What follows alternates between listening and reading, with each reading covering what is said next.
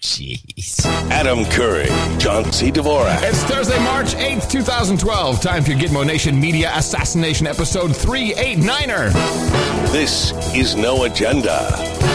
Practicing my duck and cover for solar mayhem here at Camp Mofo in the capital of the Drone Star State, Austin, Tejas. In the morning, everybody. I'm Adam Curry. And with nothing clever to say from northern Silicon Valley, I'm John C. Dvorak. It's Crackpot and Buzzkill in the morning. Oh, how disappointing. Yeah. I mean, that's like the last thing I do before the show. It's like, You write something clever. Well, clever. I don't know if it's so clever. Well, there you have it. It's better than I had nothing clever to say. That's clever. Yeah, except I've heard it many times in the opening. No. I've never said that ever. You can't find one documented case where I've ever said that. Oh, if there wasn't so much good stuff on C-SPAN, I'd prove you wrong, and I'd go and find it. It's only right. 388 episodes I'd have to listen to, but I'd find it. Just the beginnings. It's in there somewhere. It's not. Mm-hmm. So it's International Women's Day. Yes, happy International Women's Day, everybody. And just before the show, we decided that we needed a Men's Day. There is one. There's an International Men's Day. Yep. It's on the 19th of November. That's right. Also known as IBJ Day. I don't believe that's the case. I don't want a rose. Anyway, I'm tired. I was up late last night. Had to pick up. This is kind of cool. We picked up Miss Molly Wood from the airport. Yeah? Yeah, she slept. She's at the S by SWW? Yeah, she slept in the house here. Huh. Yeah. Now the place is rocking. Yeah, you should do a party there for the event. No. I got my own party. I don't need any onlookers. Yeah. Got the hot tub all ramped up. Got Miss Mickey, Miss Molly. Now, is life good or what? As long as she doesn't come back to the house with anecdotes from the event. Yeah. It was so funny. So the flight was delayed by 2 hours. So at Bergstrom International, it's like 11:30. And you can just see the San Francisco flight arrived for South by Southwest. I can imagine. Oh, my goodness. Everyone has their douchebag uniform on. Hey, I'm so hip. I'm here for South by. Never been. You know what I mean, right? You know exactly what I mean. Yeah, you go to these things and you go to the airport, or even when you're on one of the flights, you look around and you go, oh. Or if you're just coincidentally flying somewhere and you look around and you go, oh, there's a bunch of these tech guys here. They'll have a certain... They're like a... Je ne sais quoi. Yeah, yeah. There's a lot of je ne sais quoi going on. Yeah, so it's going to be interesting. Anyway, in the morning to you, Jean-Claude Dvorak. In the morning to you, Sir Adam Curry, the ships at sea. Hello. And boots on the ground, hi. And feet's in the air. How you doing? And, of course, our human resources who dutifully have checked in once again for our live broadcast of this program, which occurs every Thursday and Sunday morning at 9 a.m. Pacific Standard, Gitmo Nation West Time, noagendastream.com, noagendachat.net. Good to see everybody on board, there to correct us when we fall off the wagon and to yell out stupid things like, you should get a Mollywood slept here sign in your bedroom. So, like Abraham Lincoln slept here. Mollywood slept here in 2012. So I have to say I'm very proud of our No Agenda listeners, John. What did they do for you? Very, very proud. Well, I think we have made a significant difference in some people's lives. And that significant difference is they are noticing the bull crap when it comes out. They smell the stink before they even have to listen to us on the show talk about it. And in this case, I'm referring to the Coney 2012 video, which has gone viral. Coney phony. The phony Coney. Ooh, good. Write it down. The phony Coney. This is even Chris Perillo. When I went to tweet that we're on the air, yeah, Perillo's on my stream of thing, and he said he had some complaint about it. Mm-hmm. And when Chris is complaining about something, that's pretty unusual. I don't know if Chris listens to the show, though. I don't think so. I'm sure he does not. No. Well, he's not. He's a smart guy. But I got I didn't just get emails from people. You got the typical like, hey man, this doesn't smell right. So we got a lot of those. Appreciate it. And 32 million views though. Yeah, crappy video. It's outrageous. This is a 30-minute video about Joseph Kony. And a lot of people actually did some significant research as well, which was quite nice to see. I would like to take you back, though, to No Agenda episode 348 of October last year. So there was one other piece of news which kind of slipped in, and I saw all kinds of propaganda about it, and I happen to know a little bit about the topic, and I thought my research, because of course, whenever you have something as big as Occupy Wall Street and the Occupy movement, hey, remember that, man? Remember that Occupy thing we used to talk about? Movement. There's all kinds of things happening. Legislation takes place, executive orders are carried out, boots are sent to the ground. Breaking news tonight, the United States is now involved in 7 conflicts. President Obama says he's dispatching roughly 100 of our troops to Uganda to battle one of Central Africa's most brutal rebel groups, the Lord's Resistance Army, which has been operating for 20 years in Uganda. The White House says the first American troops arrived in Uganda Wednesday, but ultimately they will also deploy to South Sudan, the Central African Republic, and the Democratic Republic of Congo as advisors, says the White House. The Lord's Resistance Army began its attacks in Uganda more than 2 decades ago. It's recently been pushing westward. Human rights groups say it's... So you remember we talked about this, right? Yeah, we didn't obviously go into it in much detail. We did actually. We didn't need to it. And if you look at, all you have to do is type in this Kony 2012 and then the word scam. Well, we did go into it because at the time, Bill had been down in Uganda, remember, with his Clinton Global Initiative. He's been there for a long time, actually, and he had a lot of involvement in Uganda in 1990. But at the time, just before this happened, you will recall that there was a huge oil strike in Uganda. As in, not in like people laying down arms and not working, but there was a big find of oil. So this video comes out at a very opportune moment where I read you from the news of February the 17th through the 20th. Tullow Oil say they have found another $1 billion find of oil. And along with Tullow Oil, it's, remember those, the guys we listened to the quarterly report, the conference call, Aranaconda, I think it is. Those guys, that Texas Oil Company. So they're down there as well. So, of course, when you have more oil being discovered, we have to ramp it up a little bit. So I actually watched this video, and, well, I'm sure you didn't. The Kony 2012? Yeah, you didn't watch it, did you? I watched the beginning and the end, but this video is actually, well, go on, and there's some history to this video. Yes. So I pulled 3 short clips from the video because, of course, I watched the entire thing. Let's listen to the mission first. Because now we know what to do. Here it is. Ready? Ready. In order for Kony to be arrested this year, the Ugandan military has to find him.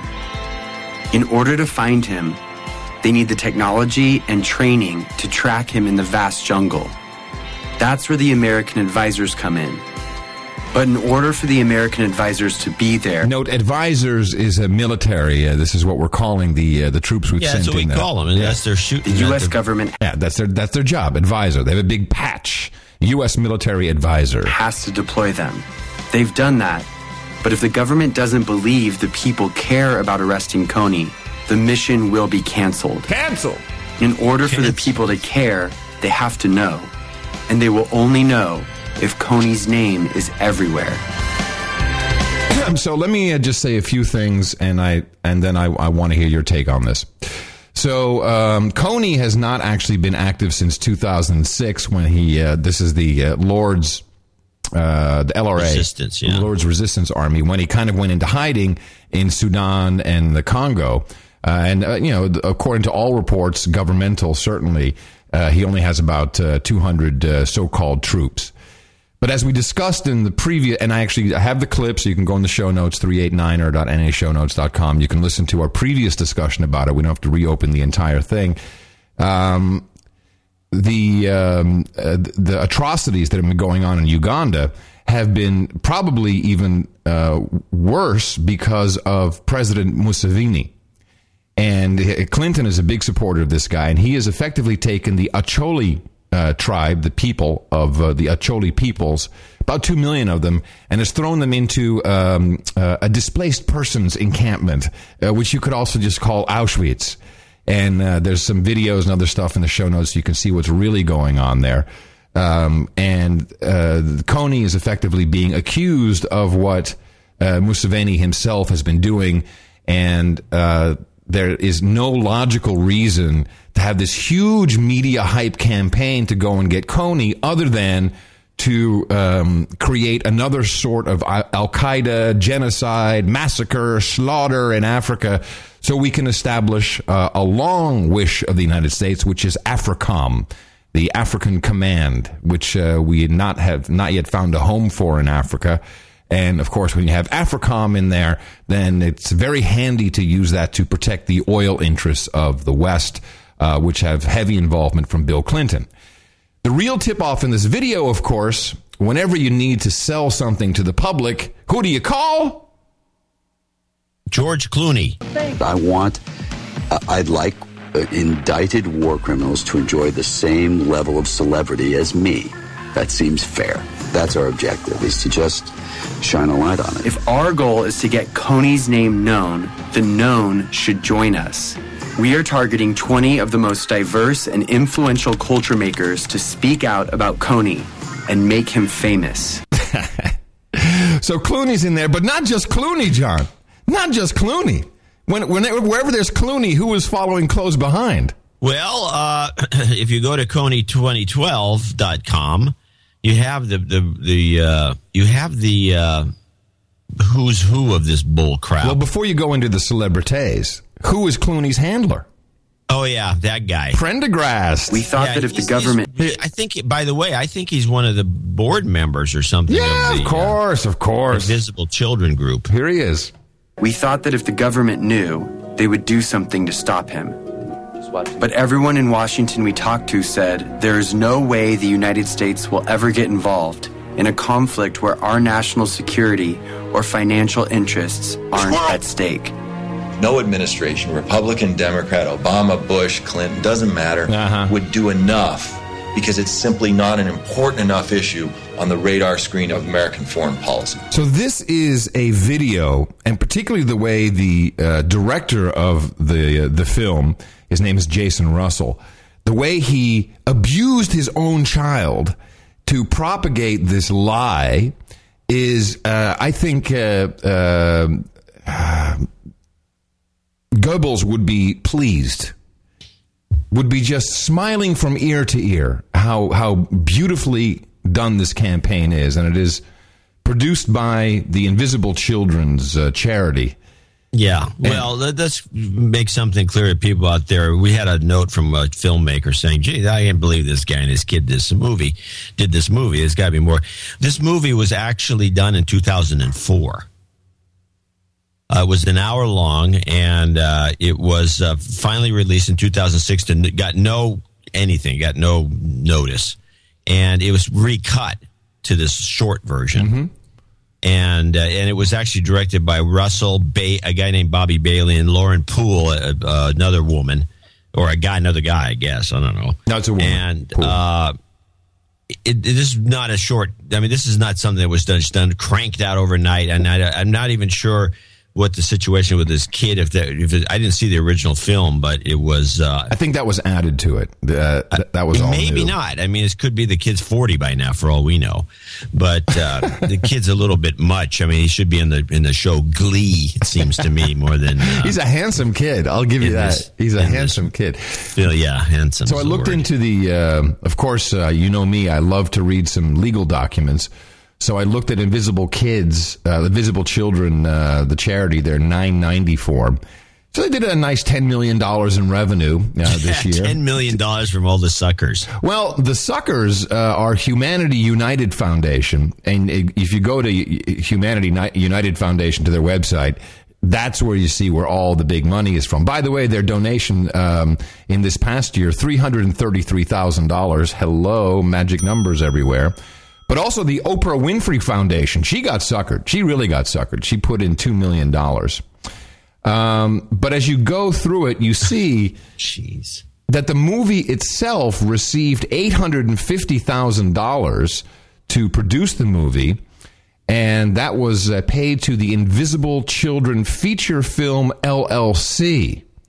So that's a commercial venture. This is how it always works. You know, you've got to have a front, and then, of course, the production is actually done outside of the charity.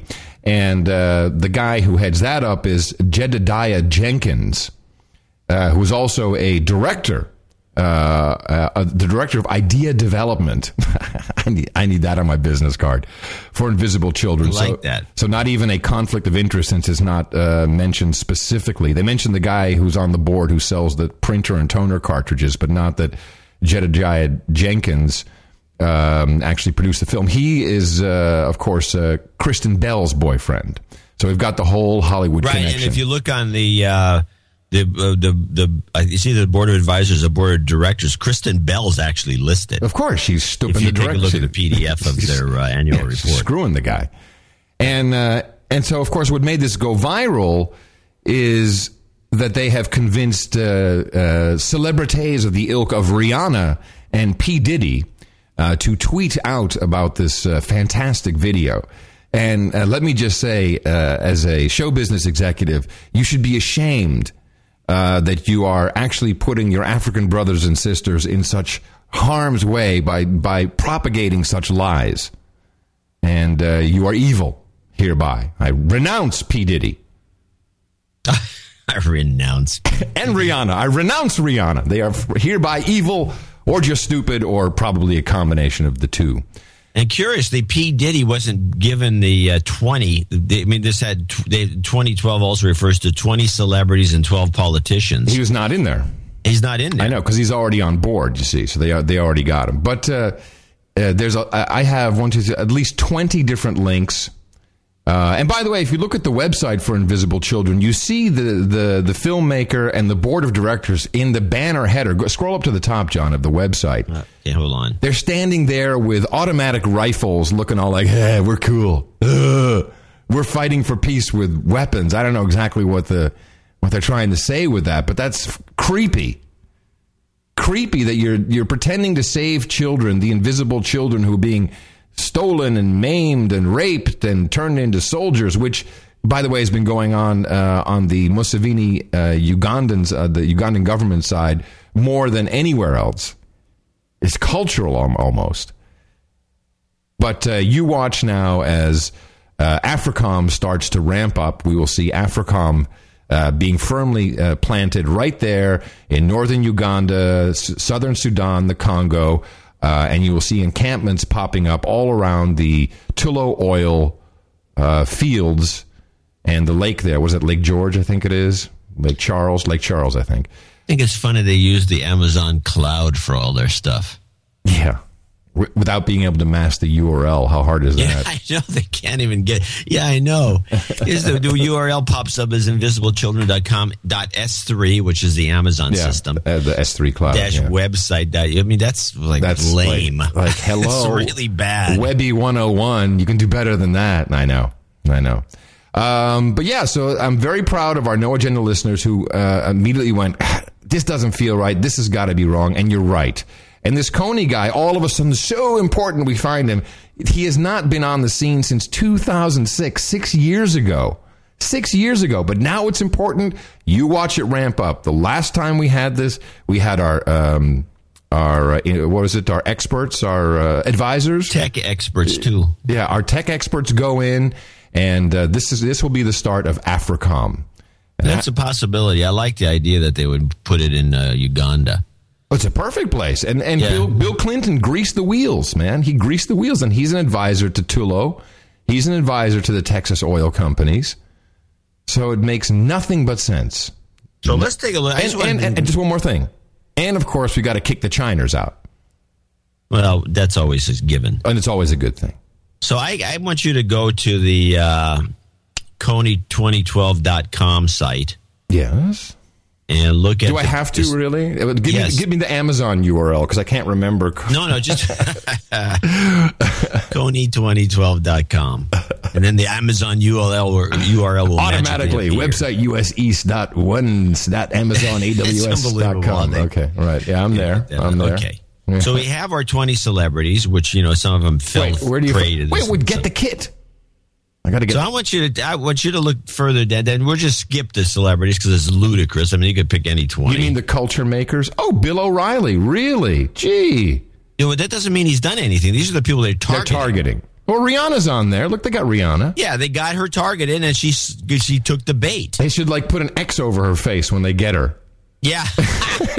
There should be an X over the targets that fell for this. Maybe we should make our own. And Ryan Seacrest. I just put an X on his face just for good measure, no matter what. All right. Your buddy Bono. Yeah. All right. Now so let's go to the policymakers. Yeah, okay. Oh, okay. Boy. Who do we have here? Okay, so let's go over these. Again, how many people fell for this is minimal.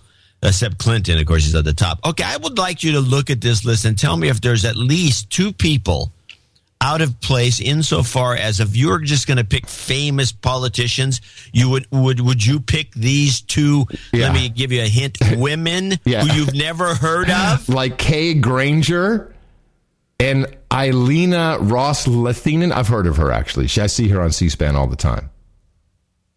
But I've never seen her. This picture is not her realistic image because I've seen her. And of all the pictures, this is a question I'm asking you. Yeah. If you notice the color scheme of the site, which is black and red. Yeah. There's only one person wearing any color. And that's Kay. Yeah. Well, red. Stephen Harper has blue. But on my monitor, it's barely noticeable. I mean, Kay Granger stands out. I'm trying to guess. I did a little research. I could not come up with any rationale for her being on this list or why they're making her up. I can tell you why. Okay, go. A, she's from Texas. We have lots of oil companies. B, she's on the subcommittee for defense. Oh, yeah. Well, yeah, she's on a couple of subcommittees that might apply. And also a member of the Council on Foreign Relations. Come on, man. She qualifies. What are you talking about? What more do you need? But why don't they have our friend Aaron on here on this list somewhere? Seems to me she's got more influence than any of these. Or Wolf Blitzer. Where's he? Why don't they target him? Mark Zuckerberg. They must think he's the dumbest guy in the world. And I bet you Zuckerberg will come out and do it. He'd be like, Zuckerberg's not that stupid. Facebook update. Save the children. Facebook a big... a big gorgeous promotion at the end at the beginning of the movie. Yes. Oh yeah, at the beginning, right there. So there were Facebook. It's got nothing to do with anything, but they gave it this huge promotion, obviously, to get him on board. So this is. I don't know. Did want to dwell on this? No, we don't have to. But it's an oil scam, and that's it, and that's the end of it. Done, clear. Now there was one other beautiful piece of promotion that we also have to just revisit for a second. We talked about it because a lot happened with the Rush Limbaugh slut thing between Sunday and now. And, which you poo-pooed when I brought it up. Well, I did not poo-poo it, but I would like to go back and explain again what really happened here. So I'm going to go back to Republican X Factor reality show debate, I think number 5, when Democratic operative and agent George Stephanopoulos threw this question out at Mitt Romney. Very significant. States have the right to ban contraception, or is that trumped by a constitutional right to privacy? George, this is an unusual topic that you're raising. States have a right to ban contraception. So this was completely out of the blue, completely what? I remember it. We talked about it, and Romney was befuddled by it. It wasn't a topic of conversation at all. He even turned to Ron Paul and said, "You're our constitutional expert. What the hell is this question all about?" Exactly. So here's my theory, and we discussed it at the time, is This was meant to move the conversation away from any of the issues the Republican Party was talking about in the debates and focus clearly on this. And for weeks, we had religious bull crap, one after another, planted by George Stephanopoulos. Now, very key. Mitt Romney still receives an annuity, although it no longer works for them, from Bain Capital. Bain Capital owns Clear Channel. Clear Channel owns Premier Radio Networks. This thing was getting so out of hand, they had to turn the focus away from the stupid religious debate, and they succeeded by the call coming into their boy, Rush Limbaugh, saying, dude, I don't care what you do, distract them from the debate about the contraceptives and the religious issue, focus it on you. And he did his job. He went, she's a slut, she's a prostitute, and that was the only thing you heard about. Gone was the conversation about religion and contraceptives and women's health. That was wiped off the table. And he had no problem doing it. So he lost a couple of douchebag sponsors, whatever. He doesn't care. This is how willing they were to go all the way into this. And I think it's brilliant strategy that we've seen unfold before our very eyes, and only No Agenda listeners really are able to see the entire picture.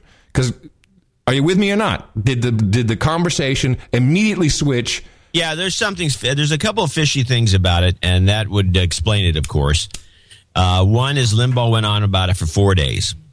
Stop just in time for Super Tuesday. Why hasn't he been sued? He won't be.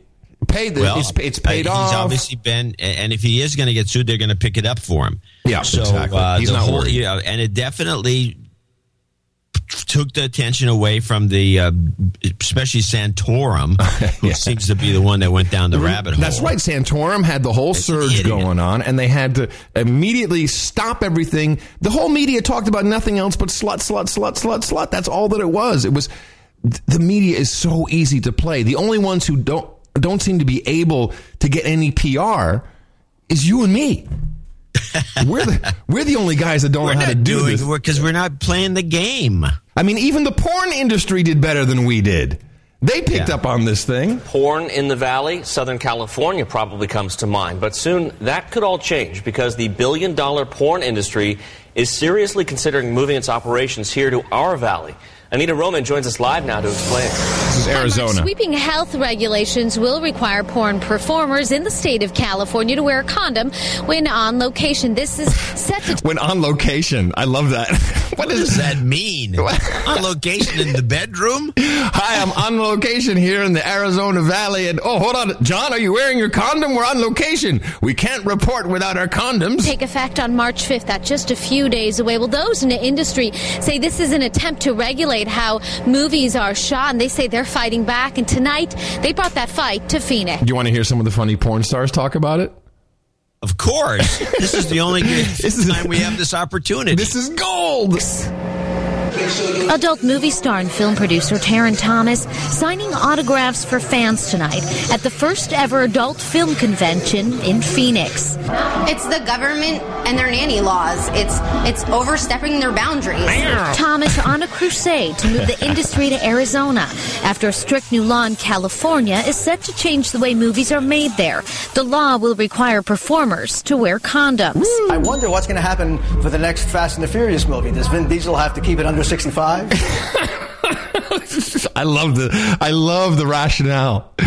Vin Diesel, slow down, man. Slow down. Your movie's dangerous. But does James Bond have to wear tactical gear? Filmmaker Michael Whiteacre says he's already seen a change. Producers, actors, he says, are packing up and moving to a new valley, one with no restrictions. Whiteacre says more shooting means more money. But former porn actress and founder of the Pink Cross Foundation, Shelley Lubin, warns of something else. I love how they put in a little counterpoint. Very good. Good package. What they bring with them is rampant STDs, prostitution, drug trafficking, and let me tell you, they're going to recruit young women in Phoenix. Duh, Bring that to Tejas. Oh, and hey, there's no drug trafficking in Phoenix. No, none there's whatsoever. No prostitution in Phoenix. Nothing. I say bring the porn industry to Austin. Come on, we got UT here. Liven it up. Yeah, let's rock this joint. Wherever workers, of course, I'm going to flop to that as well. Amy Brooks started making internet. Here's the best one. This chick is awesome. Movies in Phoenix in 2008, and like Thomas,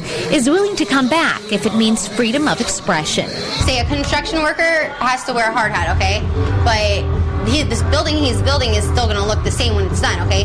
But if a performer has to wear a condom, it's not going to show up the same way, and it's not going to be the same way in the end. That is the best. That is Miss America good, I tell you. Well, a construction worker has to wear a hard hat, but when he's done, the building's like still the building. But, when I got to wear, we have a condom, then the movie's not the same.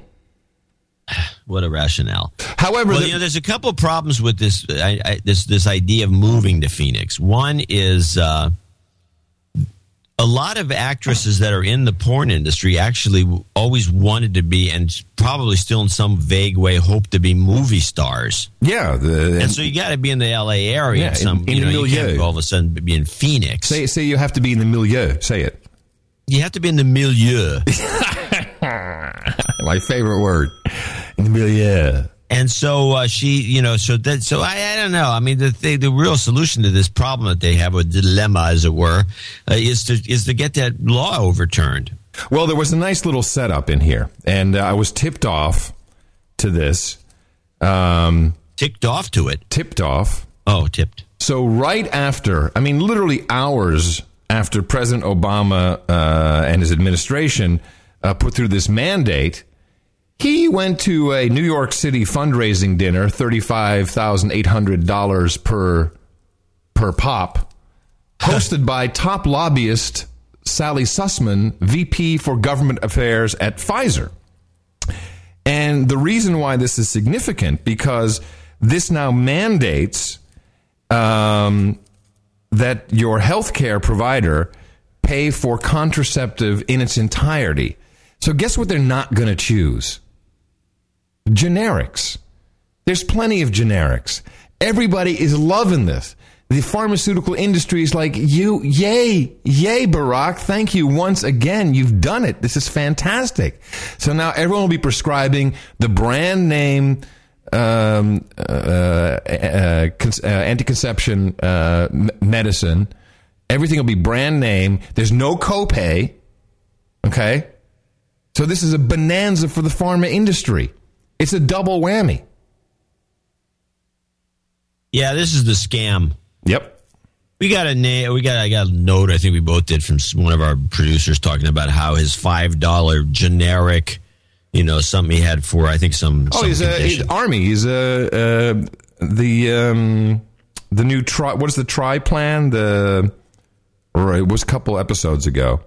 Yeah, he's a veteran, and now all of a sudden his provider is forced to no longer provide generics. It all has to be it goes from $5 to $500 or some ridiculous thing. And of course, it doesn't cost the person with insurance anymore because it's all with this copay deal.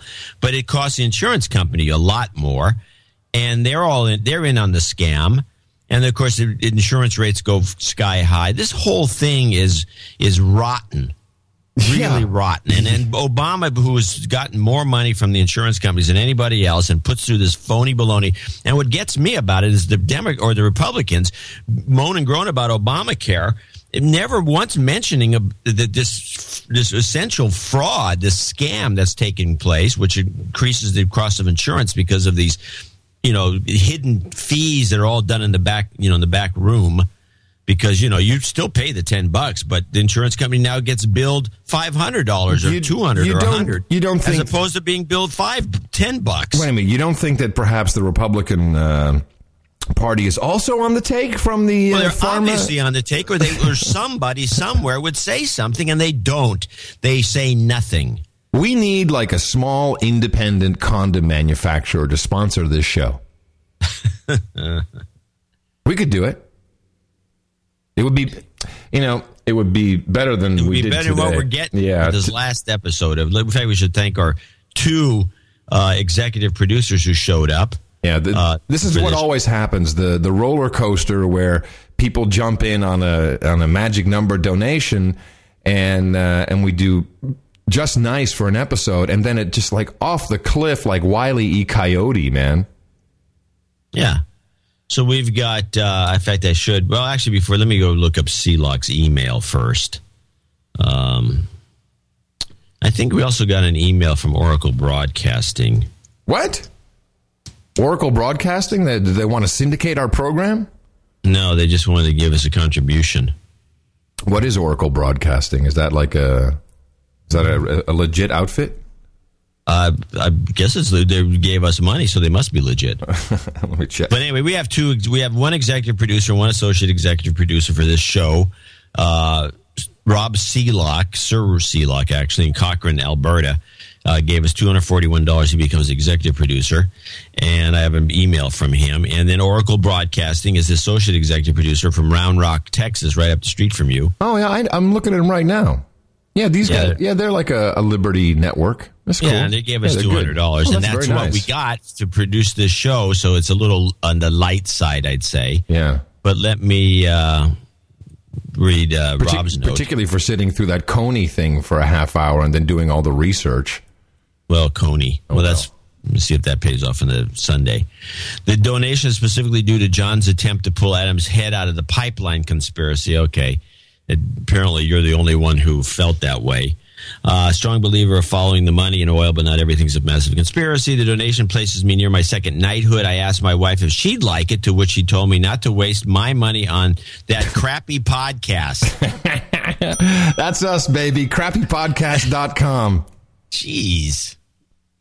Anyway, obviously, she's not aware of it being the greatest podcast in the universe. No, she probably doesn't listen to podcasts. Yeah. Then I asked if I could give it to one of the kids, explaining that she like John, when he was on Twit, and the other guy, Adam, was from MTV. To make a long story short, if my wife ever asks, knighthoods only cost $100. Okay. That's right. Yeah, if she ever asks. So he wants us to do a contest, like a lottery. The problem with lotteries is there's all kinds of legal ramifications, aspects to So I need to say two things here. One, I understand his wife, because podcasts, I have to agree, it sounds like some kind of venereal disease. I mean, it's not like Oracle Broadcasting. That sounds good, right? Oracle, from the Oracle Broadcasting Network. That sounds good. And now we're like, it's a podcast. Ooh, there must be some kind of cream against that. And the other thing, so he says, specifically due to John's attempt to pull Adam's head out of the pipeline conspiracy, this is actually the reason people should be supporting the show. Why? Because we balance each other out. And you get like these single guys, one voice on the show, and they go nuts. And they all do it. Every single one of them. No, that's the funny thing we should mention to people. The model for talk radio has changed over the years. You still find the old-fashioned talk radio guys. They're rare. I mean, Leo Laporte used to be one of them. And he's actually, when he does his talk radio computer show for KFI or wherever it is now, it's changed. He has gravitated to the new style. The new model of callers. Is epitomized by Rush Limbaugh. Yeah. And it's bad. It is a bad model. And this is why you have to talk a lot. But Twit is very popular because it's a conversation amongst people. And this program, this icky disease-sounding thing podcast, is a conversation between two guys who just want to like outdo each other on stuff and make each other laugh. And I just want to get some daddy love from you. But that's a different issue. And that, you're right. The model of going to a guy who then takes phone calls is broken. And the only reason why it works, John, is because everybody wants to get on the radio. So it's great for ratings, bad for content. You have to imagine, I don't know how some of these guys do it. Sean Hannity, who he's on the radio for 3 hours a day. Then he does an hour of television every day. And when he's on the radio, I would say at least 70% of the time spent is just him talking. Bullcrap. bullcrap, nonstop, filling time, blah, blah, blah. Filling time. He rarely takes calls and rarely has guests. He just yak. But besides that, there is a balance which is really, really important. And you, my friend, are actually and this is why I covet you so. You are a very, not as in coveting my neighbor's wife. You're a very important balance. This is why when you're not on Twit, the show sucks. I just got to say it. When you're on, it's great because there's balance. And sometimes I balance you out. You know, it all works. But that's what you should be supporting. So to have only one person recognize that, and he puts it in a weird verbiage, but to have only one person recognize that is the beauty of this show is disappointing. But that's just because people are programmed into the whole... Yeah, well, I've had, and I'm sure you have from your fans, every once in a while somebody, I think you should get rid of Curry. No, they never say... Really? No, so I should sit here and yak away about whatever I think, and that's that? And somebody who would listen to that? You know what anyone who would listen to that, I wouldn't want to know them. You know what my fans say to me? You should get rid of Curry. Curry does more work than I do. It's not about the amount of work. It really isn't. Okay, you're right. I probably try to do as much. Yeah, but it's not. But anyway, it's beside the point. No, that's the idea of the show, and it's the reason the DH Unplugged is very similar. It's you try to balance things off through conversation. That I have to say I disagree with. I like the show, but the chemistry of that is a different show. It's not as balanced as this show. It's a good show. It's very informative, but it's different. Well, that's because we have on the other show. Well, we have two opinionated guys who essentially base our show on the business itself, and we become a meta show. The other show is more. It's closer to an expert and an amateur working together. Pro-am. A pro-am working together. Yeah, because I do write about it. But it's an expert, a guy who works it, and a guy who kind of writes about it, and it's a completely different balance. There's no doubt about it, but it's still conversational, which I think is one of the attractions to this type of show. Yeah. You get. Screw it. There's also a kind of magic that you only find once every 2 decades. Whatever the case is, it's a fact that we don't. It's a fact. We did lousy. It's a fact. It's a fact. All right. Fact. All right. And our second executive producer, as we move on. Oh, wait, do we have to do a MILF call out or something and a karma shot for him, or what do we have to do? What's he asking for? He wanted a MILF karma. A MILF karma. Okay, we'll do that. MILF. That's one mother I like to. You've got karma. There you go. And then Oracle Broadcasting helped us out with $200 and become associate executive producers. That's very They're in Round Rock, which is near the... where's Round Rock? Round Rock is about 30 minutes. Everything's 9 miles from here, basically. 9 miles. And it's beautiful there in Round Rock. We actually looked at some property. Oh. Yeah. Well, I'd love to build a house. Oh. Yeah. There's a relationship. A small one. But I'd love to build a house. Build a big house. You're in Texas, for God's sake. But I don't got build a big house moolah, my friend. Don't have that. Leverage. Leverage, yeah. Would you, I kind of mortgage my iPad 1? Well, thank you so much to both Oracle Broadcasting and to Sir Sealock for contributing. Of course, you will be. Are they both execs here, or no? Sir Rob is associate executive producer. No. Rob becomes executive producer. Oracle becomes associate executive producer. That's highly appreciated. These are real credits, and you too can be listed on IMDb, just like that guy who did the Coney 2012 movie.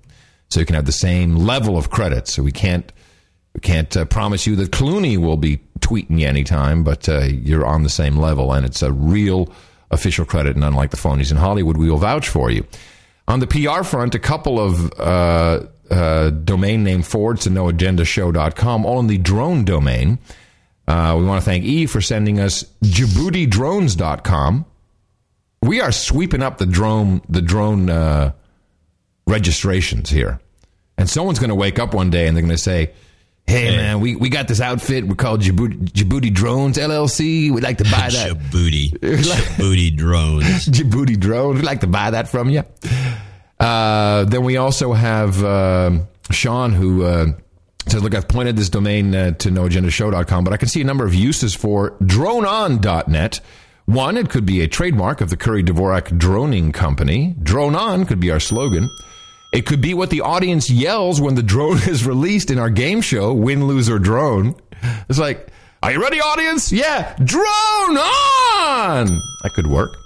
And it could be used when discussing Hannity or O'Reilly, since they do seem to drone on and on. So that's good. But the best, and I actually went out and registered a domain name for this because I thought the video was so funny, and it doesn't make any sense for me to play the audio because you have to see the video. I registered idroneapp.com. Ooh, yes. And one of our producers put together a fabulous video of the no agenda software creation, iDrone, and it is the funniest thing I've seen in a long time. It's really a piece of work. And so he basically mocked up an iPhone app, and it looks so good. And let's go get some money for it and produce it. Hey, you don't need to produce it. We should do a Kickstarter. Yeah. Here's an idea. $1 million to create the iDrone app. I love the... Oh, screw it. Let me just listen. The audio... He has a very dry English accent, which made it kind of funny. And just listen to this for a second. Hold on. It's worth it. It's only a minute. It's the perfect length for a commercial. I'm playing it now from idroneapp.com.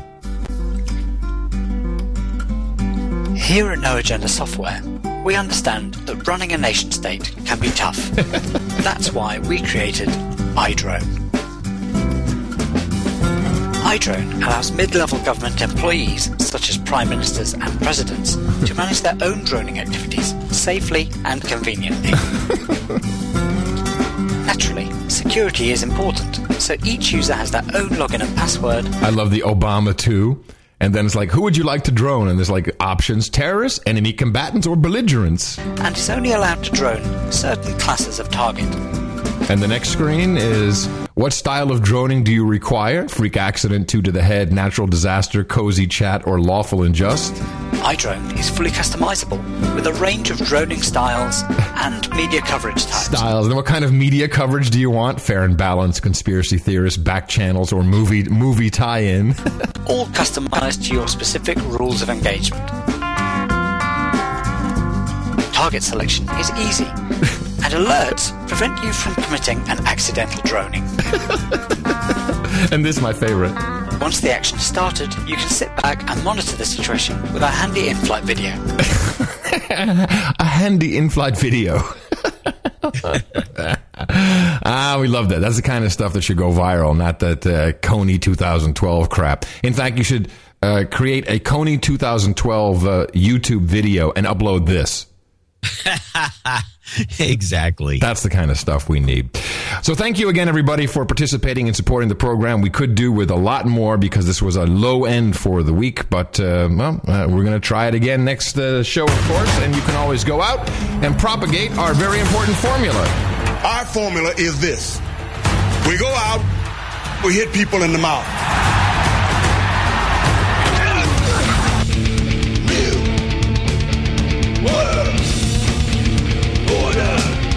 Come on, everybody! Shut up, slave.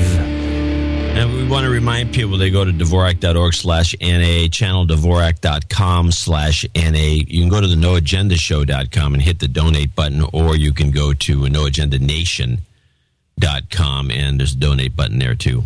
Dvorak.org/NA. Squirrel! Meanwhile, talking about droning. Back at the ranch. You know, so Eric Holder goes to Northwestern Law School. Do we have the same clip? Probably not. I took a clip. The clip you could have played his whole speech, and all he talked about was killing people. First of all, it was so poor. It was teleprompter, and the guy can't read. He can barely read, but he got a standing ovation from these shameless students at Northwestern when he walked out. I wonder what they felt like after he told them they were all liable to be killed by him. By a drone. Or by a drone. But I took, there's about 5 or 6 possible clips I could have taken. But I took the one from Democracy Now! Where it was semi-summarized. by the woman there, whatever, I can't remember her name for some reason. And it was done, and she... Mary Jo Biancafuco. These people, all the progressives that do progressive news, are beside themselves they don't know what to make of this. It's just driving them crazy. Yeah, like the fact that you can get droned anywhere. They don't get it. All right, I pulled a different clip, I'm sure, but let's listen to. This is a compilation clip from Democracy. It's her summarizing, followed by part of the Holder commentary that he went on and on. I couldn't put I got the relevant clip. Okay, we'll just play mine and then yours. I got it. The War and Peace Report. I'm Amy Goodman. The Obama administration has offered its most expansive defense to date of its policy authorizing the assassination of U.S. citizens abroad.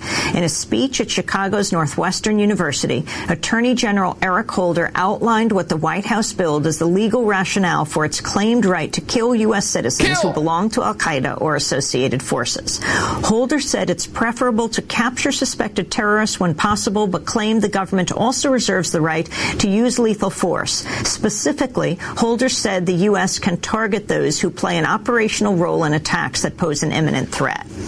We must also recognize that there are instances where our government has the clear authority, and I would argue the responsibility, to defend the United States through the appropriate and lawful use of lethal force. This principle has long been established under both U.S. and international law. In response to the attacks perpetrated and the continuing threat posed by al-Qaeda, the Taliban, and associated forces, Congress has authorized the President to use all necessary and appropriate force against those groups. Because the United States is in an armed conflict, we are authorized to take action against enemy belligerents under international law. The Constitution Who gives a crap? empowers the President to protect the nation from any imminent threat of violent attack. And international law recognizes the inherent right of national self-defense. None of this is changed by the fact that we are not in a conventional war. Yeah. International law. Now all of a sudden that overrides the Constitution. We're all international law oriented. So what international law is he talking about? Well, I have a clip about that too, but I'd like to play you my clip where, because of course, we're looking for the real legal ramification around this. How can you drone a U.S. citizen anywhere in the world without due process? And this is Northwestern. This is good. This is the due process clip. Yeah, this is the due process clip. Do you have that one? No. Yeah, here it comes. The anticipated collateral damage must not be excessive in relation to the anticipated military advantage. By the way, excessive is just a couple kids. It's okay if a couple kids get killed in the droning. If it's like 100, that might be excessive. And finally, the principle of humanity requires us to use weapons that will not inflict unnecessary suffering. It's over with quickly. These principles do not forbid the use of stealth or technologically advanced weapons. I love it. Do not forbid the use of stealth. Okay. In fact, the use of advanced weapons may help to ensure that the best intelligence is available for planning and carrying out operations. This is beautiful how it's all turned around, because so we have to do it without a lot of collateral damage. So stealth weapons are actually tailor-made to fit our constitutional right under international law to kill Americans. And the risk of civilian casualties can be minimized or avoided altogether. Whoa. Some have argued that the President is required to get permission from a federal court before taking action against a United States citizen who is a senior operational leader of al-Qaeda or associated forces. This is simply not accurate. Due process and judicial process are not one and the same. A legal technicality hidden for 200 plus years in the Constitution. Due process is not the same as judicial process. This was the gimmick they came up with. This is what and he explains it again. And how does this go? How do you not take this to the next level at some point in time? In other words, you start just shooting mobsters. You just develop a hit list of American citizens you don't like, or journalists. And you say that they're, belligerents, or they're a threat to the security of the country because they're running a prostitution ring, and you know who they are. Mm-hmm. You don't need judicial process to actually prove that these people are doing anything illegal. You just shoot them. And so essentially we've created a assassination squad. We've created a death squad in the United States, and now they're rationalizing it and making it worse. What is the definition of due process? Well, I have it here. Question. I will consult read it. Consult the book of knowledge. Due process is the legal requirement that the state must respect all of the legal rights that are owed to a person. Due process balances the power of law of the land, which is sometimes befuddled with the Constitution, and protects individual persons from it. When a government harms a person without following the exact course of the law, this constitutes a due process violation, which offends against the rule of law.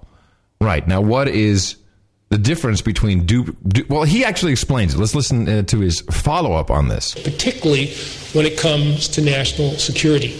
The Constitution guarantees due process. It does not guarantee judicial process. Oh, my God. Am I in a movie?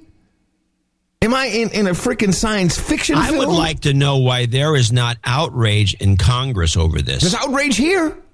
There's no, except for Ron Paul, all these rest of these guys have got their thumbs up their butts going, well, whatever.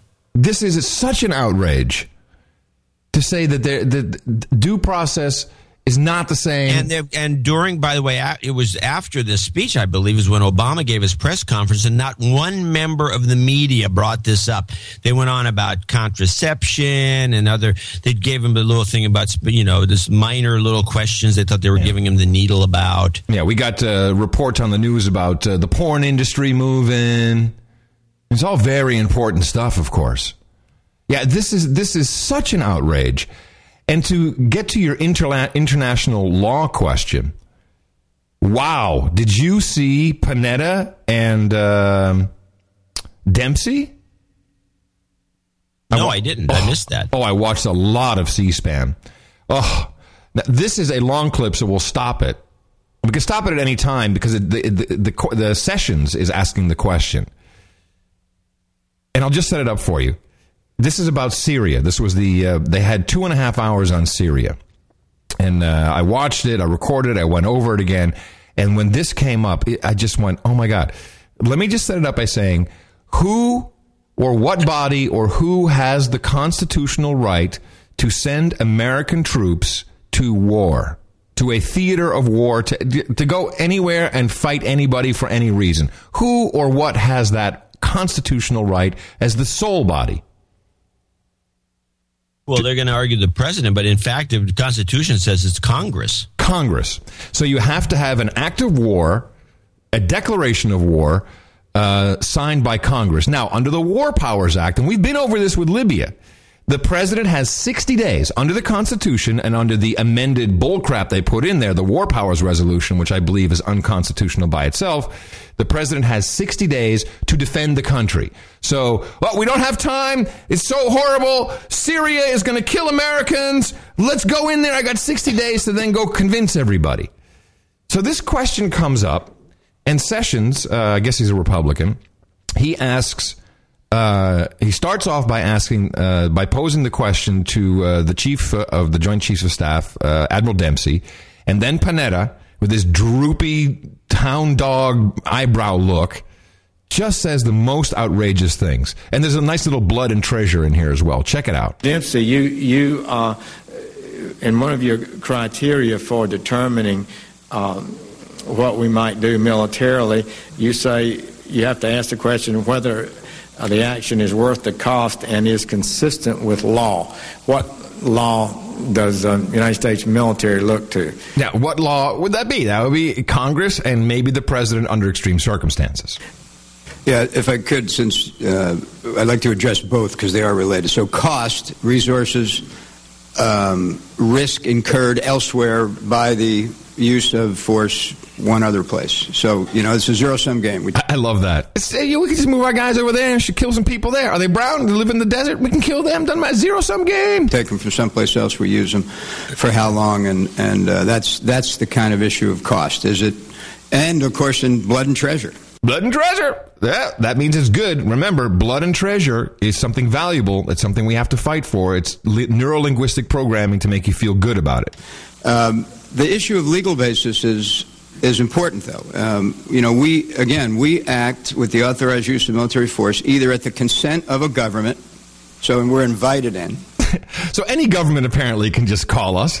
Hey, you guys, can you come in? Hey, hello, it's BB over here. What are you doing Tuesday? Yeah, can you pencil me in for some dronage over Damascus? I need you guys. Or out of national self-defense, and it's there's a very clear criteria for that. And then the last one is with some kind of international legal basis. And Wait a minute. I love that. Wait a minute. Whoa, Nelly, I'm from Sessions. Let's talk about an international legal basis. You answer under the Constitution to the United States government, do you not? And you don't need any international support before you would carry out a military operation authorized by the commander. No, of course not. That's the second one. I just want to know that because he's going to turn it around now. Very crafty. Because there's a lot of references in here to international matters before we make a decision. And I want to be sure that the United States military understands, and I know you do, that we're not dependent on a NATO resolution or UN resolution to execute policies consistent with the national security of the United States. Now here comes Panetta. Now, Secretary Panetta, you in your talk, in your remarks, you talk about first we're working to increase diplomatic isolation and encouraging other countries to join the European Union and Arab League in imposing sanctions. And then you note that China and Russia have repeatedly blocked the UN Security Council from taking action. Are you saying, and is the President taking the position, he would not act if it was in our interest to do so if the UN Security Council did not agree? When it comes to the kind of military action where we want to build a coalition and work with our international partners, then obviously we would like to have some kind of legal basis on which to do it, as we did in Libya. No. Wait, did we have a declaration of war from Congress for Libya, John? I don't recall that. No, I think he wasn't. I don't think that's what he was implying. He was specifically was talking about the UN. Well, listen. The UN gave us the go ahead. Right. Well, that's my whole point. But that is not a legal basis for war, and Sessions is not having any of it. Some sort of legal basis. We worried about international legal basis, but nobody worried about the fundamental constitutional legal basis that this Congress has over war. We were not asked, stunningly, in direct violation of the War Powers Act, whether or not you believe it's Constitution. It certainly didn't comply with it. We spent our time worrying about the UN, the Arab League, NATO, and too little time, in my opinion, worrying about the elected representatives of the United States. Thank you. Do you think that you can act without Congress to initiate a no-fly zone in Syria? Now, this is a good question. Do you think you can act by basically engaging in war? That's a no-fly zone, which means not only do you keep aircraft... And before you continue the clip, I want you to interrupt the clip by playing the McCain Wants Airstrikes clip. Here we go. Providing military assistance to the Free Syrian Army and other opposition groups is necessary, but at this late hour, that alone will not be sufficient to stop the slaughter and save innocent lives. Slaughter! Massacre! The only realistic way to do so is with foreign air power.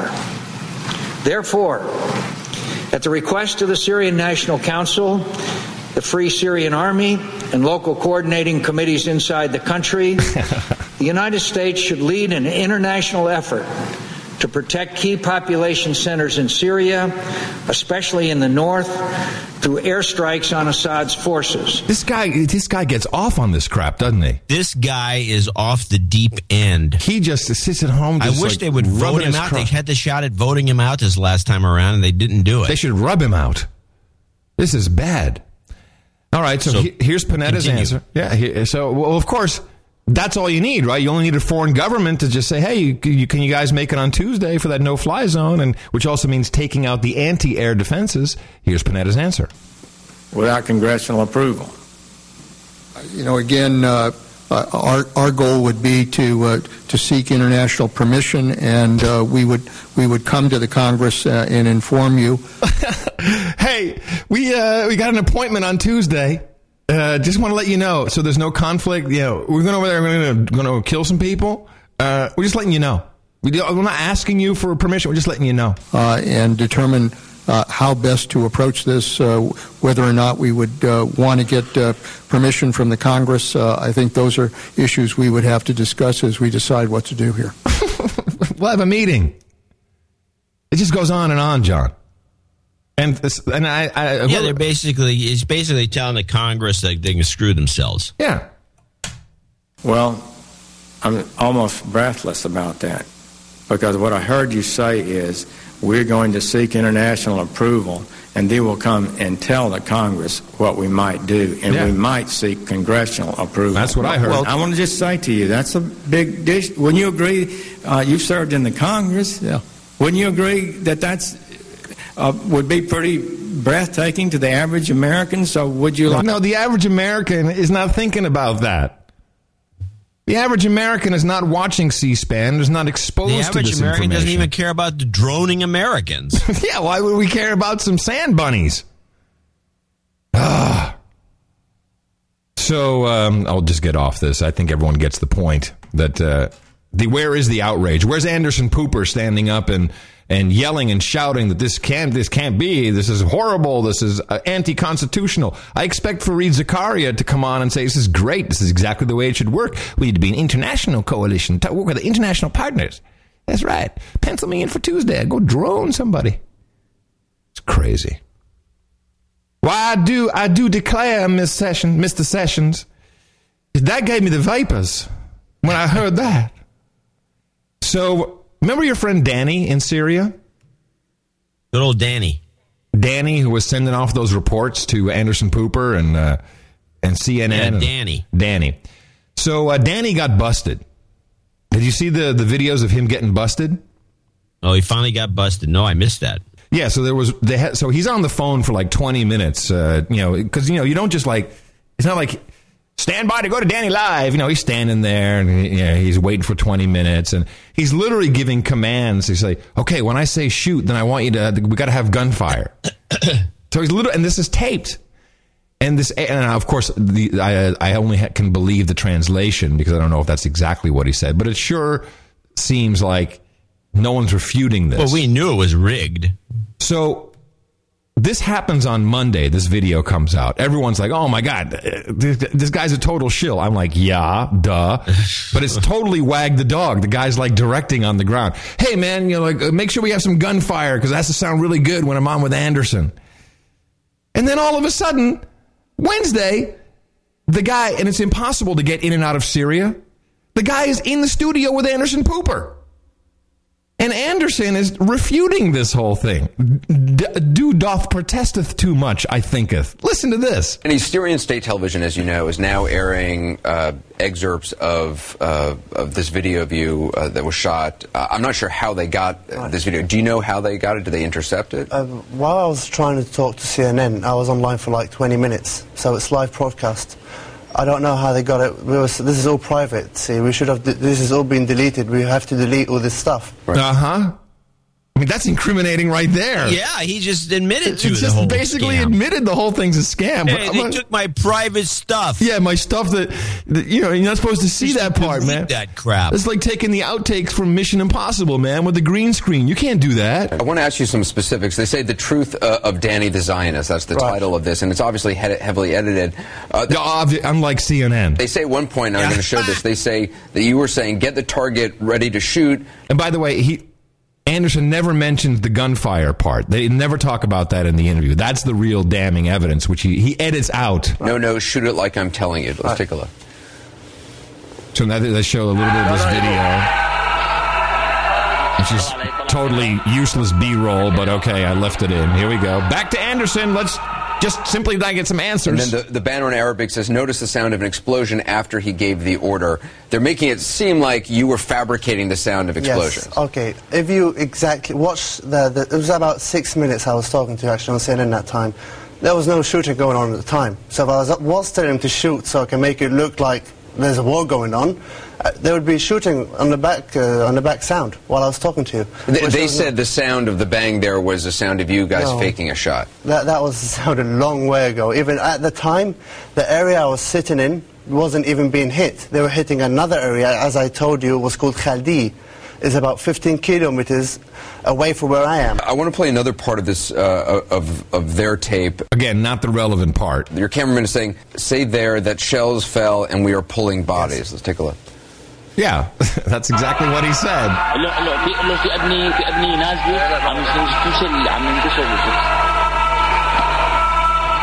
The banner there says even the cameraman is lying. What was happening there? Look, as any journalist works, as anyone who's trying to work, it isn't just me, all the reporters inside, they tell us, you have to say this. This is actually what's going on. I don't know everything that's going on in there. Yeah, he's just taking orders from his handler. He's admitting this on camera. It is unbelievable.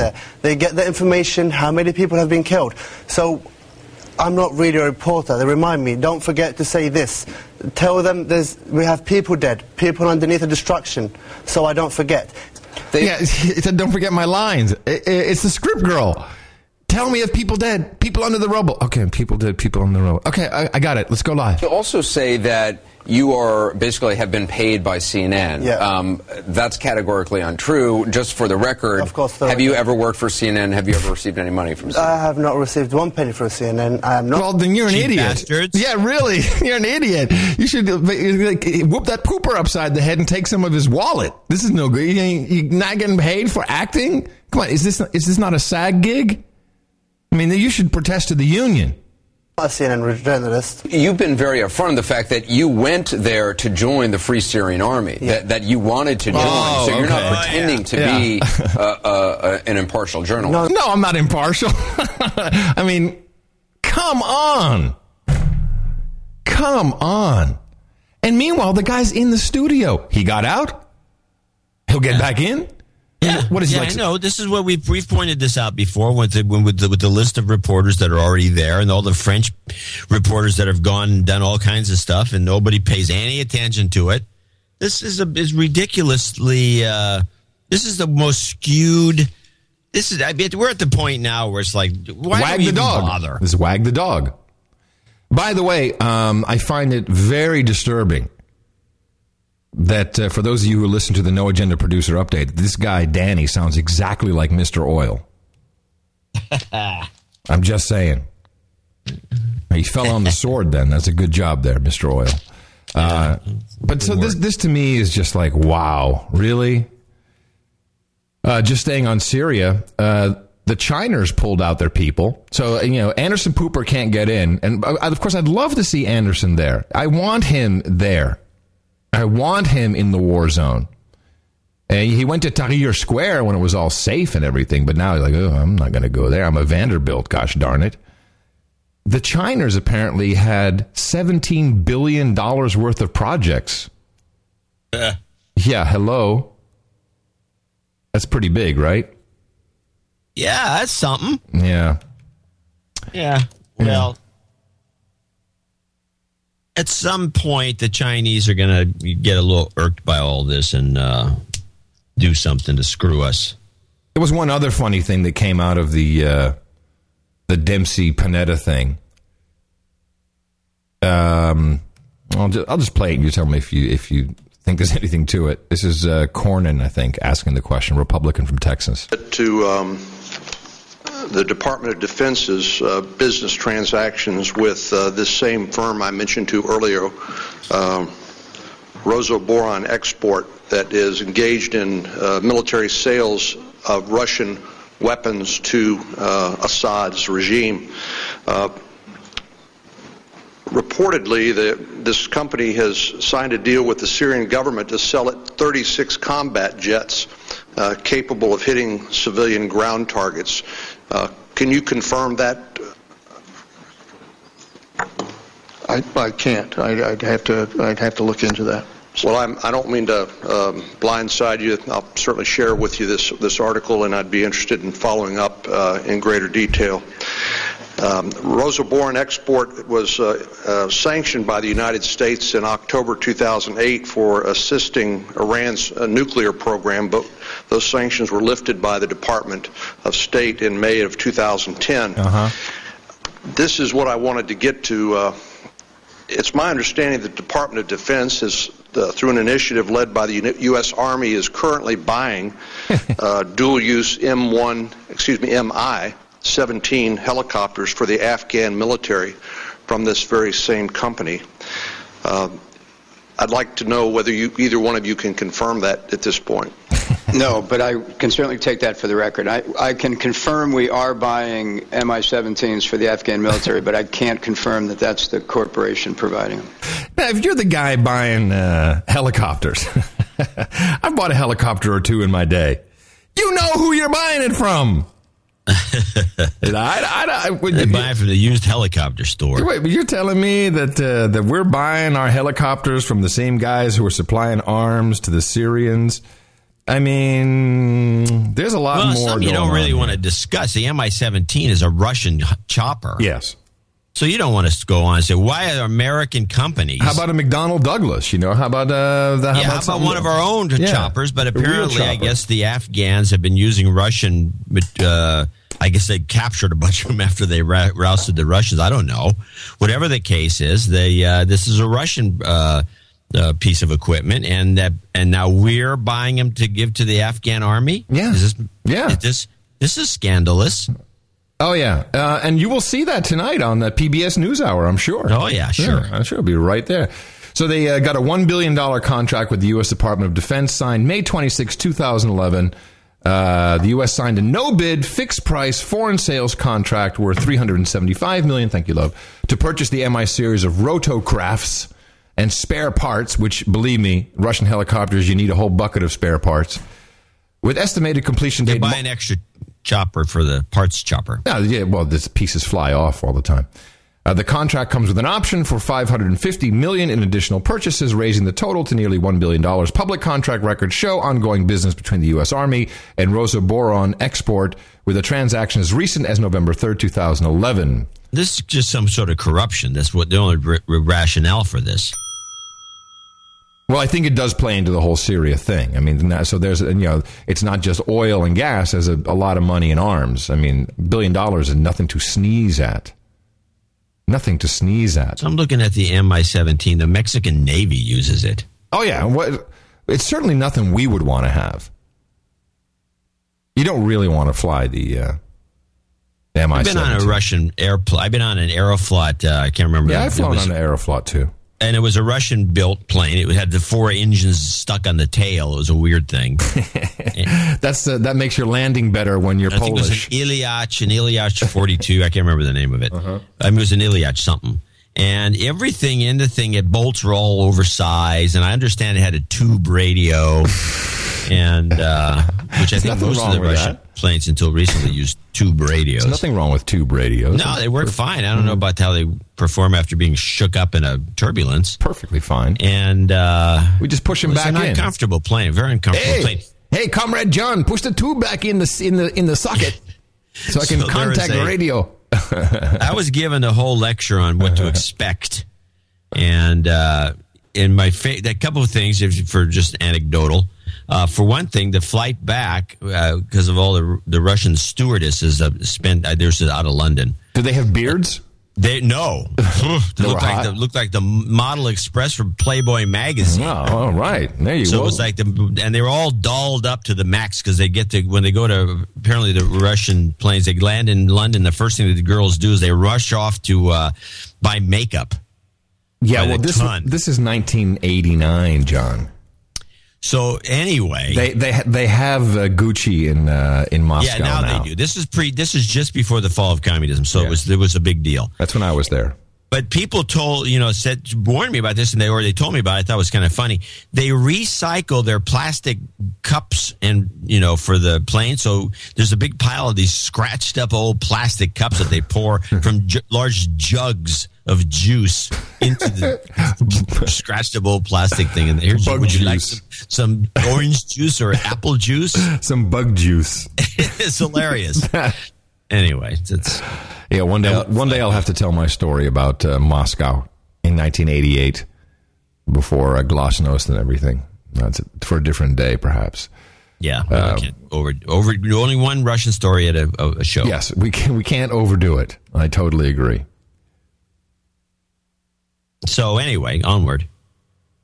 Well, I got tons of stuff. What? Did you wrap your story? I didn't hear you finish. Well,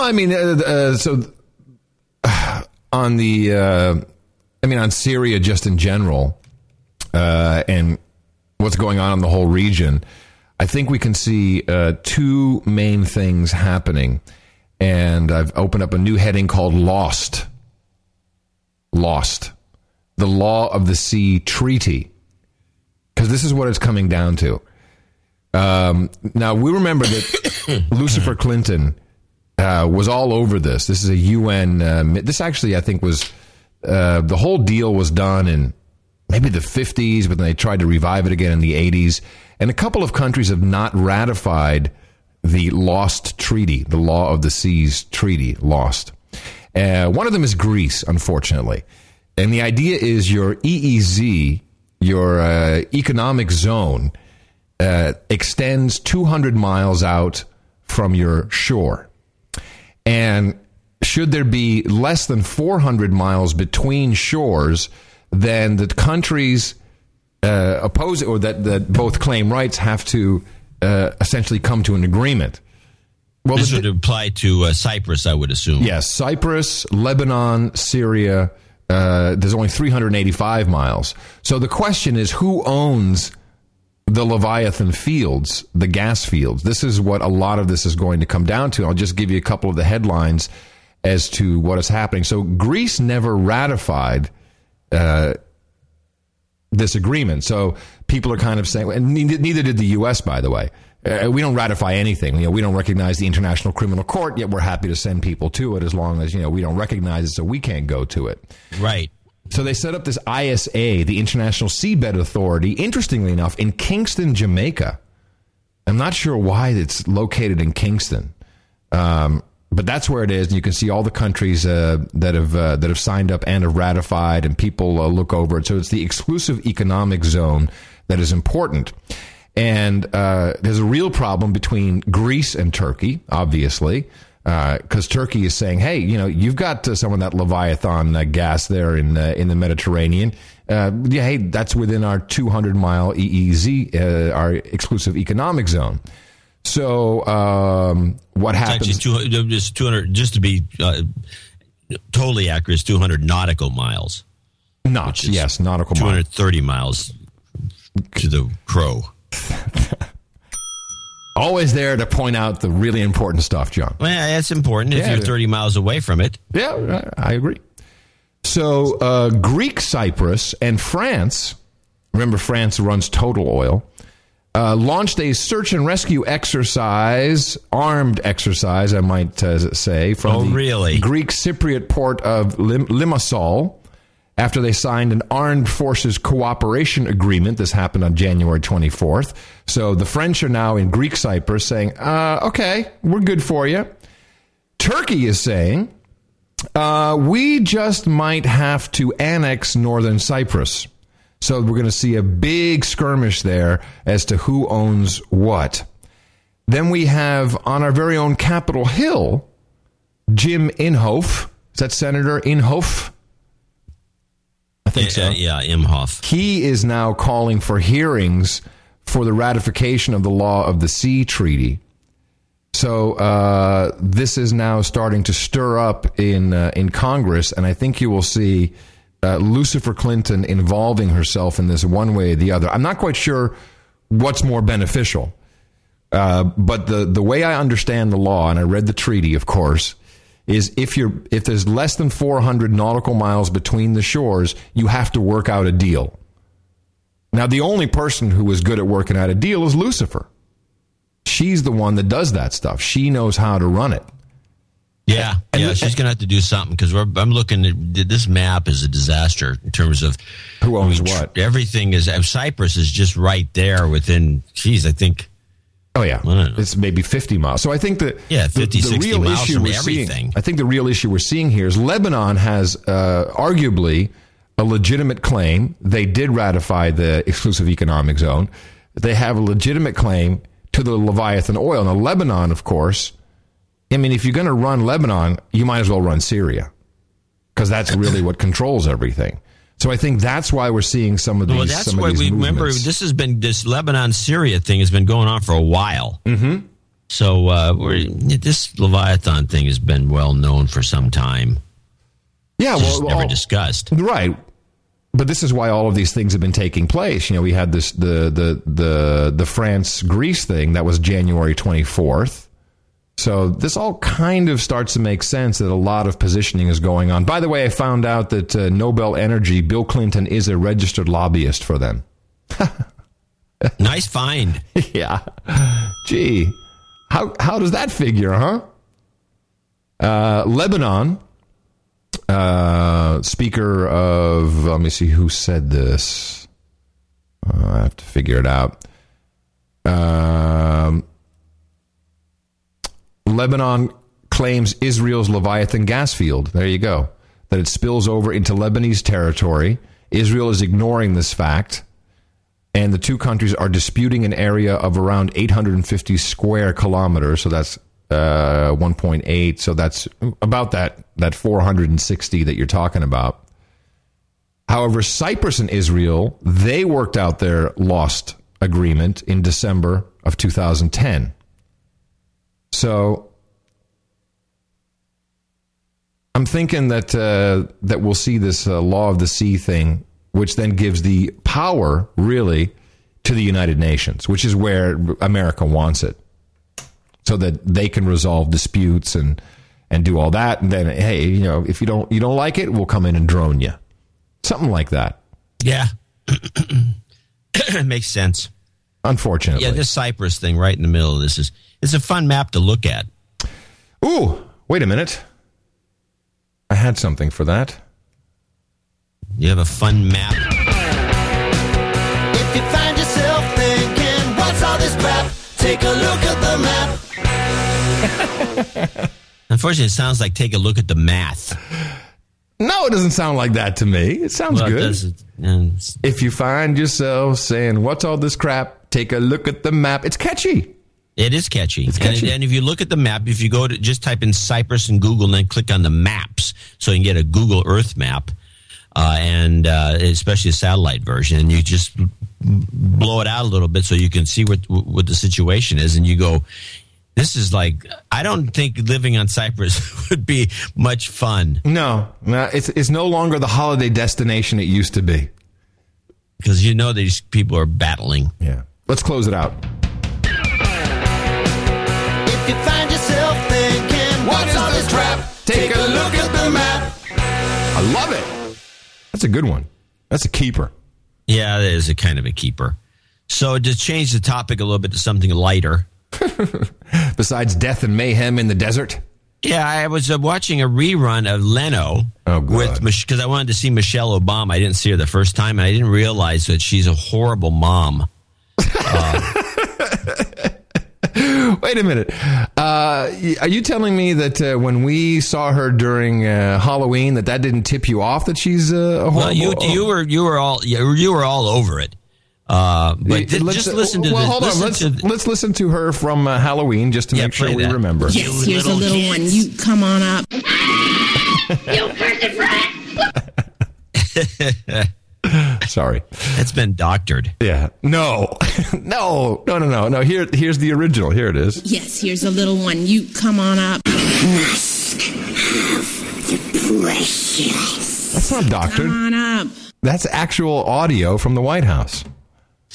So, just tell me that if what kids, if this is normal for kids, the way that she's allowing them, well, play the Michelle clip and tell me what you think. Before this campaign years up, the girls seem to be adjusting well. They're doing really well, and I think that's been one of the most surprising things about living in the White House, and probably one of the things I worried most about was whether we could have a normal life, more so for them than for us. But the people at the White House are amazing. Yeah. The girls are good. They're normal. We always check in. They have a regular life. They've got friends and sleepovers, and to them, it's home. So it's been truly a blessing for us. Now, I've read you're strict with the computer. No computer during the week? That's all right. No. Well, they can earn 1 hour of computer or TV time if they've done everything during the week. They've got 2 hours on Friday, 3 on Saturday, 2 on Sunday. Yeah. Just an hour during the week? I know. But they should be doing their homework. Really? So they should be doing their homework, because we all know that anyone who's studied modern education knows that homework is bullcrap and useless. And so essentially they're slave drivers, in a kind of ironic sense, with these kids who are leading a normal life, and they're not on Facebook once in a while, or they're downloading stuff, or listening to music on the internet, or using Google, because they're allowed 1 hour a week. If they do all their chores and homework, this is not a normal thing for kids today. But when I was a kid, I only got 1 hour of television a week because it was going to rot your brain. That's the same here. They're only allowing a 1 hour of television or computer, so they give us an option. But they were right, because television did rot my brain. But this is not normal. No. The kids are going to come out. They're not going to know anything. They're going to not know how to do a Google search. Seriously, most people don't know how to. How are they going to learn about porn? They're not going to know anything about porn. Obviously, they just want to keep them off the internet because they don't want to hear any bad stuff about their dad. Like the truth. That would be bad. Hey, Dad, how come you're an a-hole? And they sent. Yeah, how come you're killing Americans with drones? Yeah, what's up with that, Dad? Yeah, I want to thank Jesta, by the way, from JestaMusic.com for putting that map jingle together. That was good. Yeah, that's pretty lame. And there's also the other thing that I want to just get out of the way before we go to the big donation segment, which won't last long anyway. It's a shorty. It's a shorty today. Oops. Is the open letter from the spook community? The intelligence community is really upset about this Iran thing. Yeah, they don't like it, do they? Not at all. Play the clip. In related news, 8 retired U.S. military and intelligence officials have signed an open letter to President Obama urging him to say no to war with Iran. The letter was published as a full-page ad in the Washington Post Monday. Signatories included Colonel Lawrence Wilkerson, who served as former Secretary of State Colin Powell's chief of staff, and former CIA National Intelligence Officer Paul Pillar. Yeah. So they're coming out of the woodwork, as a matter of fact, to protest this saber rattling. Yeah.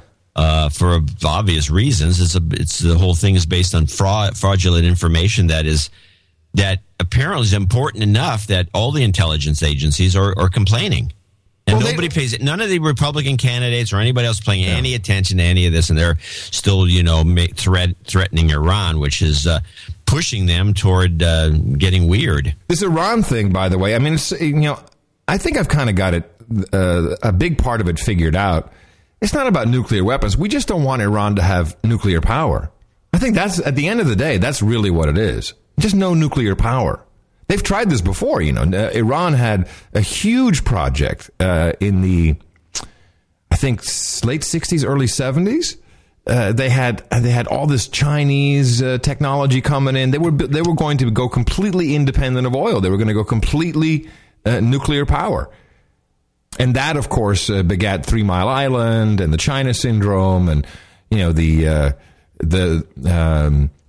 entire propaganda against nuclear power has been so successful that even I still question if it's safe, even though I'm pretty sure it is. And boy, what a wonderful world this would be without all that oil for energy. We still need oil for everything, but not for energy. It's like, it's been so successful. So I think now the equation nuclear energy equals nuclear bomb is just as damaging and just as big a part of the PR campaign, John.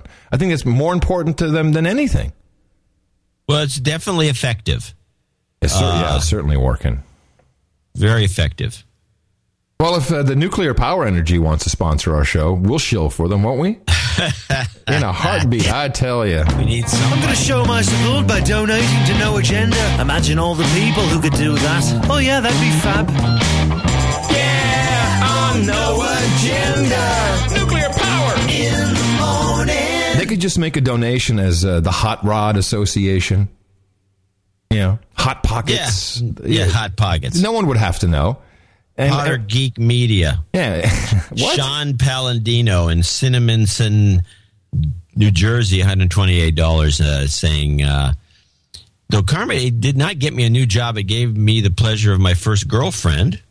Well, I'd say and a huge bump in hours at the Taco Bell. Well, I'd say that's what more do you want? Works at the Taco Bell and can give us $128. People should take notice. And if he's getting laid and working at Taco Bell. He's getting laid because of the karma. Hello, everybody.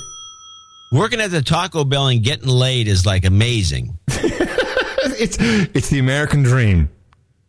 With the promise of being executive producer with a nice $256 donation on my birthday show on March 29th, I'm turning 21. I plan on donating drunk in the future.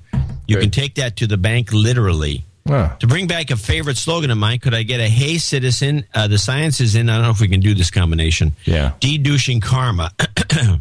Hey Citizen, science is in. Let me just see if I have the yeah, okay, I got it. All right. Hey Citizen, de-douching, science is in?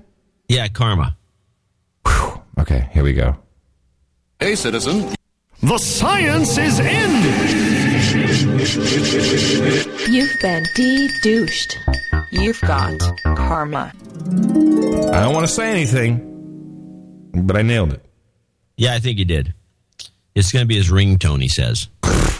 Good luck with that. And for a fellow donator wondering how to get a custom ringtone on the iPhone, Ars Technica had a fantastic article recently describing how to do it for free. Can I just say something? People, it was a joke. It was like, it's real easy to get a ringtone on the iPhone. Like, A, don't care. B, don't care. B, duh. It was just it was just making a point. Okay, Dame Astrid, meanwhile, in Tokyo, hey. came in with a flirtatious letter aimed at you. Well, me and the Dame, we be hanging. $100. Your show is definitely the best in the universe. But today, that Whoop 'em Ron rap was so good, I had to restrain myself from hitting the donate button to the rhythm. That would have been interesting. Yeah, that would have been cool. $5,000. Whoop 'em, whoop 'em, whoop 'em, whoop 'em, whoop 'em. Actually, I hit the donation button so fast I forgot to put a note in the bottom of my PayPal, which essentially she didn't, or we got it in there somehow. I don't know. Dame Astrid, you should come to the Camp Mofo sleepover. Yeah, there you go. Yeah, we got Ms. Molly here, Ms. Mickey. Dame Astrid would complete the set. Ed Boutillier. Boutillier, that would be it. Hesperia, California, $100 without a comment. Brian Pollock in Overland, Missouri. Here we go. We're on it again. 69.90. Oh, he has 69.96. It's palindrome. So he missed it. So it looks like maybe this week will be the last. We maybe end the streak. Special love palindrome donation to get some karma for my wife who has a job interview this week. And it's her first in 20 plus years. So give her a MILF karma from the best podcast in the multiverse. MILF. That's one mother I like to.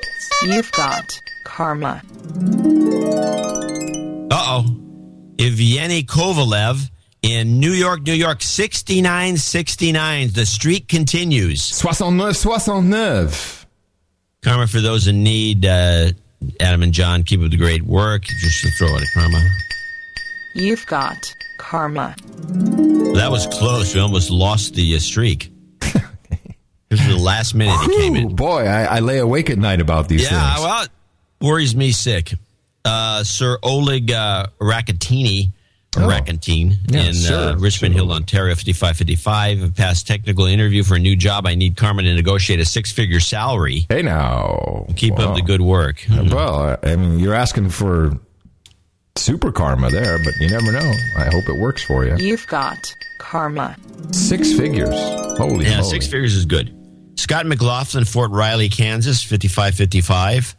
Curtis Stevenson in Terrigal, New South Wales, 50 double nickels on the dime.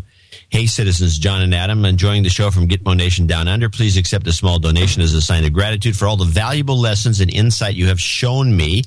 Please thoroughly de-douche me for taking so long to donate, and send out a Huntsman karma shot for my smoking hot girlfriend who started her new job as a registered nurse this week.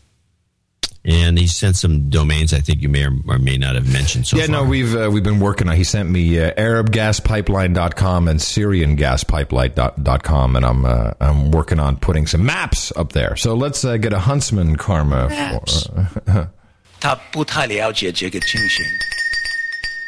You've got karma. I do find myself just saying that sometimes around the house. Tapu ataratera ching ching. Yeah, you're getting it. You're getting closer. David Trotsky, Romeoville, Illinois, double nickels on the dime shot of karma for his youngest daughter, Risa. She's a freshman taking her SATs this Saturday as part of her application to the Illinois Math and Science Academy. You've got karma.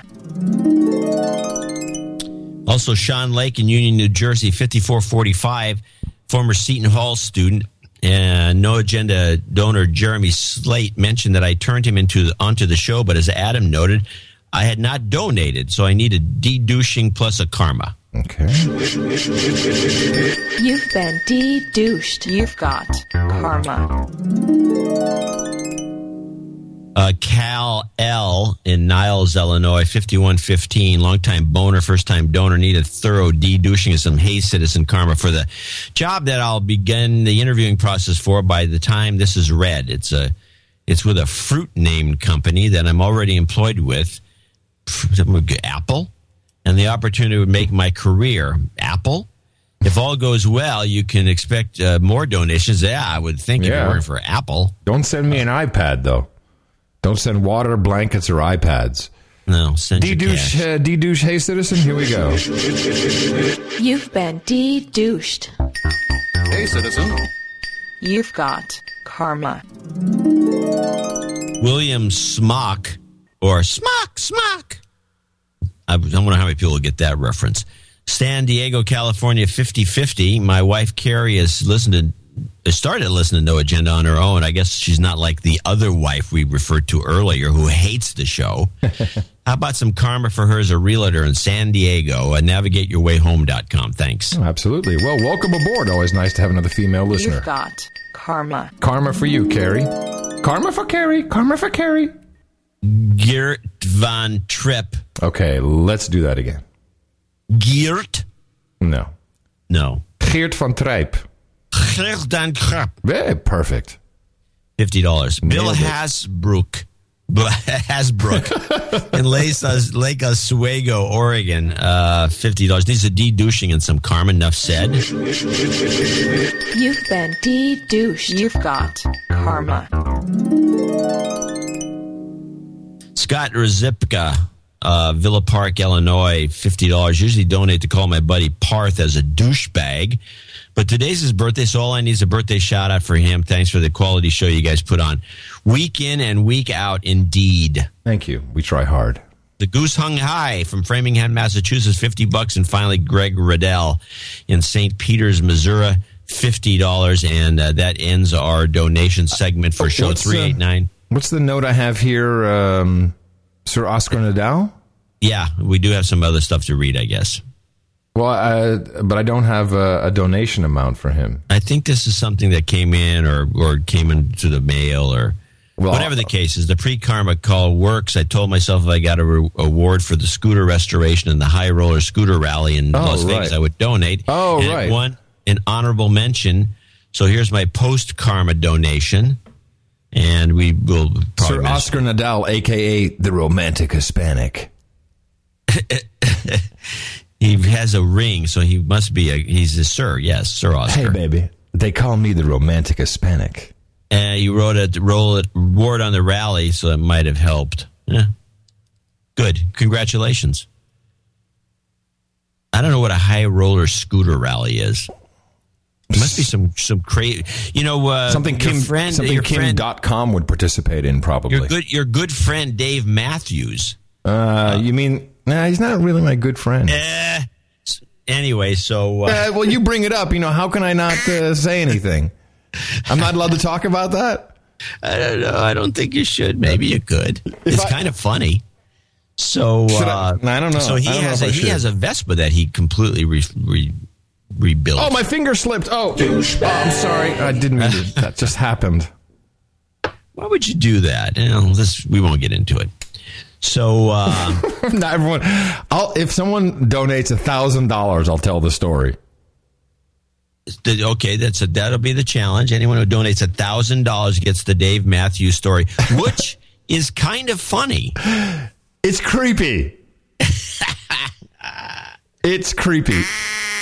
But then I will share my portion. That's a story that we should do that with more of our anecdotes. Yeah, do you want me to tell that story? Talking about anecdotes, how did that chicken turn out that you called me up about? Thank you for asking. Yeah, so I had 2 hindquarters, which I bought at the Austin Market on 4th. And I was like, okay, I really want to do these differently. I call up John. This is great because we never talk. I call up, he says, hey. I said, hey, what do you want? And I go right into it. I got 2 hindquarters. How do I make them? And we do no small talk, no nothing. John's like, okay, here's what you do. This is delicious. It's guaranteed to work every time. I make it all the time. It's perfect. And it consisted of chopping up onions and carrots. And actually I did broccoli, John. Didn't do the Brussels sprouts. I did broccoli, some red potatoes in slices, and a little bit of olive oil over that, a little bit of seasoning, then salt and pepper on the bird, then rubbed it with margarine, and put that on top of the vegetables in the oven, 425, 40 minutes. John, the oven went ding. It came out. It was spectacular. Yeah, that's absolutely. A good dish. It was spectacular. What I like about that dish is that is essentially, and this is done in a casserole thing. It's a dish that it creates the vegetable dish and the chicken dish, and there's no maintenance. You just put it in, and it works. You have to put it. You have to have a convection oven. Yeah, what you want, and in a glass nice pan. And crispy. It's not like flaccid. Mm-hmm. And it's a good dish, and it's easy to do. Very easy to do. So for Miss Molly, I'll write it up and we can post it somewhere. Well, for Miss Molly, I did a variation of it. I had a whole chicken. It was more like a big hen. It was, it would have been a little too much for the 2 of us, but perfect for the 3 of us. Did the exact same thing. Put the bird right on top of the gun. And by the way, the broccoli, that will blow you. Have you ever tried it with broccoli? I throw different things in there. The broccoli is outstanding when you do that. And so I did that, and here's how I did it. I started off at 500 for 15 minutes, then went to 425 for 15 minutes, and then did 30 minutes at 350. So I was like a step-down mode. And convection, of course. Wow. That really, if you really fry it, step down, sizzle, let it go, really good. How long was that for? 30 minutes at 350 at the end. So 15 at 5, 15 at 425, and then 30 at 350. So an hour total, yeah. Yeah. It was, wow. I mean, I was sucking that bird. Anyway, I want to thank you. Thank you very much. It was dynamite. Absolutely dynamite. And that was our entire conversation. The rest of this program is completely unrehearsed and supported by you, the listeners, by going to Dvorak.org/NA. And really, please do this because we need to up the ante here. And we've got a special promotion there. There you go. Special $1,000 promotion. By the way, it will not disappoint. You would agree with me, John. It will not disappoint. It's a good story. Yeah. It's your birthday. On no agenda. All right, only one on the list today, but it's an important one. Scott Rebska. This happy birthday to his buddy there, Part. And that will conclude our birthday list. Happy birthday from everybody here at the No Agenda Show. It's your birthday, yeah. Maybe we should do a separate cooking show. I think cooking shows are generally. I think once in a while, I think it's interesting, but I think it would be generally boring.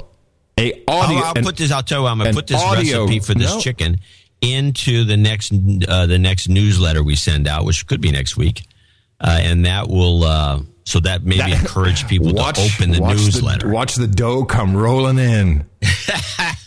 Dough. What if we did? There's no dough involved. What if we did an audio cooking show? No. Yeah. Well, then I might do it without you. Okay, go ahead. I'll just call you up and say, give me a new one, man. Give me a new one. I mean, I don't mind talking about recipes and cooking once in a while, but I just, I don't know, maybe. We'll think about it. Hey, I found a funny misspeak from Cantor. Is he Congressman Cantor? Yeah, I think so. On Meet the Press last week. Listen for it. Joining me now, House Majority Leader, Republican Congressman Eric Cantor of Virginia. Mr. Leader, welcome back to Meet the Press. Dave, it's good to be here. So, big primary on Tuesday. You have not chosen sides here in this Republican nomination fight. Are you prepared to say who you're with this morning? David, yes, because what I have seen, as you said, a very hard-fought primary throughout the last couple months. Did you hear it?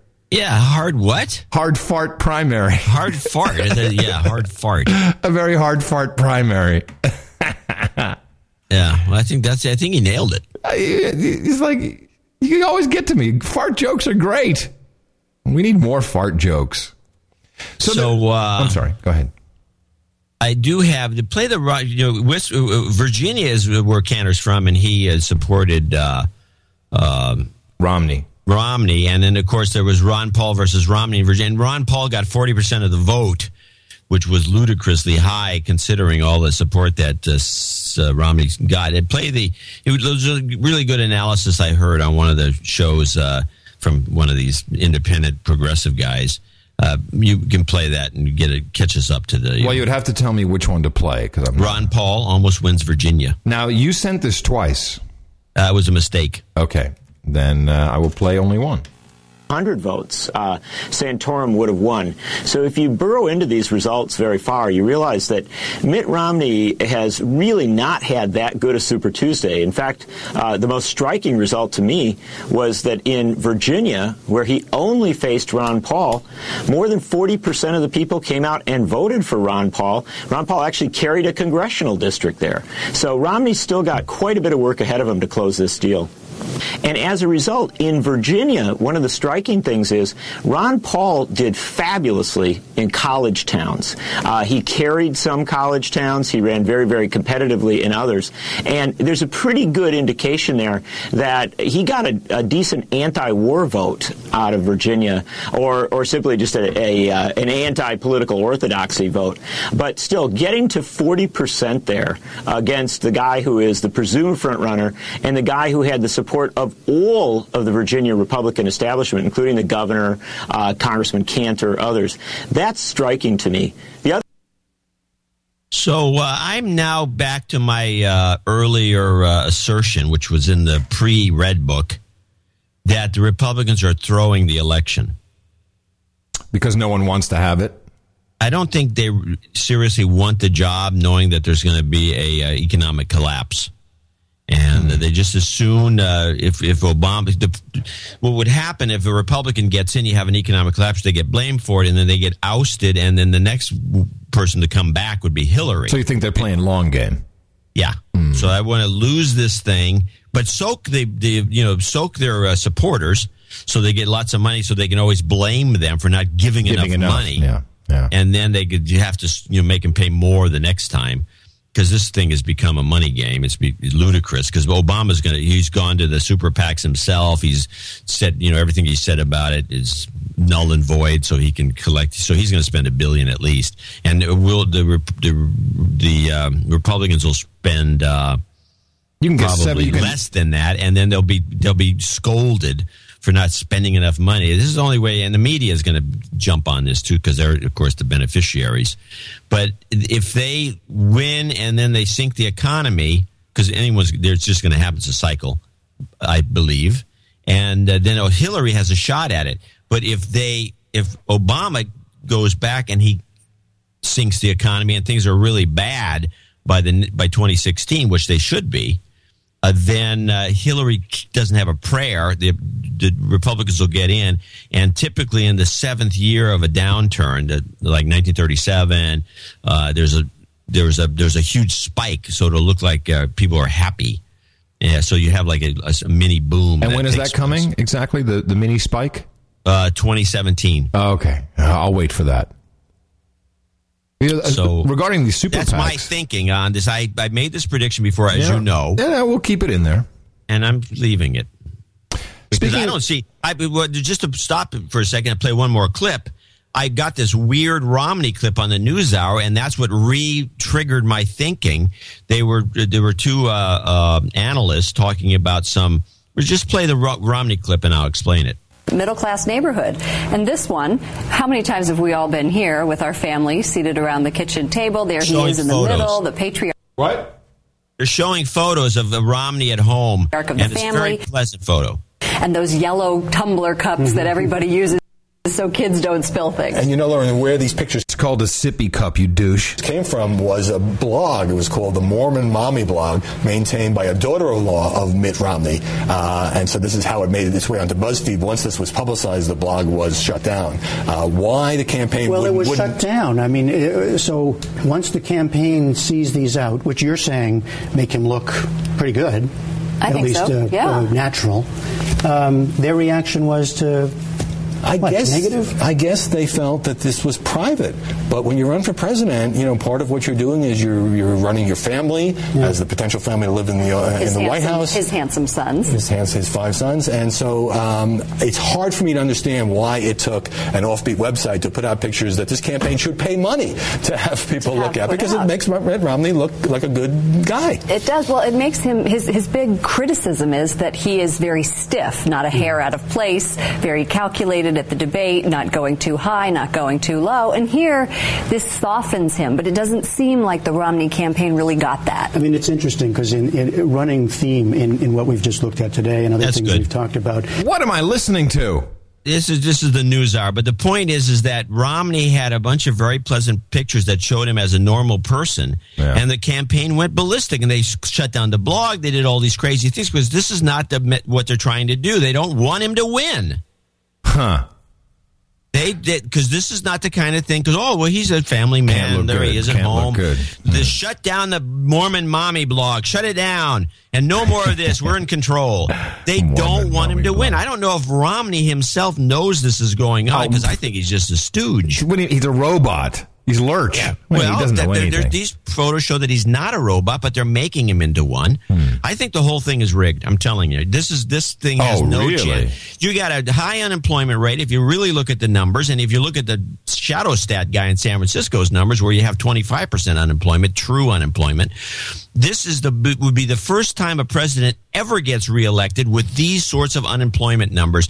That's how bad the Republicans want to lose. Yeah, but it would not be a crazy or out of character for a president to win reelection when you're in the middle of a war. So that's why we need to have a war around October. I think I'll put this in the book. I'll predict there will not be an October war. That idea is going to collapse because Obama's going to win easily, and it'll be well-known fact by then. By October, they're already going to see the writing on the wall, and Obama's going to get elected easily. And it's going to be a big, big victory, and the Republicans are going to have to go back to the drawing board, what it looks like. But I think they're throwing it. I think they're throwing the election. In order to do this, so they already are shutting down the Mormon Mommy bloggers. Do you think that they will go as far as to set up a Romney mega fail, like a Dukakis helmet moment or a Howard Dean scream? Why not? What could it be? You can't take a chance. What could it be? Gay thing? You think a gay thing would work? Gays are hard. The gay thing's hard to pull off. It has to be something idiotic. What could be crazier? Dukakis, come on, what do we? You and I have to. Well, if we were going to strategize, if we're running the show, stupid. Yeah. It always works best if there's a costume involved. That's why the Dukakis thing. Zorro. Romney in a Zorro costume. That would be my choice. What do you think? I like the idea, but I think it'll catch us off guard. But when it happens, we will have already predicted it. They're going to have a photo of Romney in some in a Zorro costume. It's going to make him lose. With his fly or just put it's icing on the cake because he's losing already. So there's one thing I wanted to mention about super PACs. We have no agenda here. So you and I both like Ron Paul's message very much. But there's Mark Ames blogged something interesting. That there's a lot of talk about Ron Paul and Mitt Romney being buddy-buddy. By the way, it could be both Mitt Romney and Ron Paul in Zorro outfits. That would be a great picture. There's a lot of talk, that maybe Ron Paul would be a VP candidate, etc. So if we're going to sink Romney, we might as well take that pesky Ron Paul with us, right? I don't think it's important because Ron Paul's old enough that he's already too old to be elected by the standards that are set by the media. And when he's 80, which would be the next chance to be running. I don't think Ron Paul's important to get out of the way. I think he's already been marginalized. He's out of the way. He's fourth place. So here's what's interesting. Ron Paul's super PAC, which is called Endorse Liberty, is located in Salt Lake City, Utah. More interesting, the super PAC staff and founders include several former Romney supporters as well as Huntsman supporters. The founding principals of Endorse Liberty, Ladd Christensen, is a bigwig there in Utah, longtime business partner of Huntsman's dad. So I'm just thinking, interesting. Huntsman's dad is the super Mormon in the whole. He's the Mac Daddy. Picture. He's the Mac Daddy Mormon. Daddy. Yeah, he's actually one of the disciples. So do you think that? Oh, really? Yeah, he's one of the rare disciples. I mean, this is a status that you get. You have to be major league. It's like being a cardinal bishop in the House of Cardinals in the Vatican. Wow. Yeah, that's pretty good.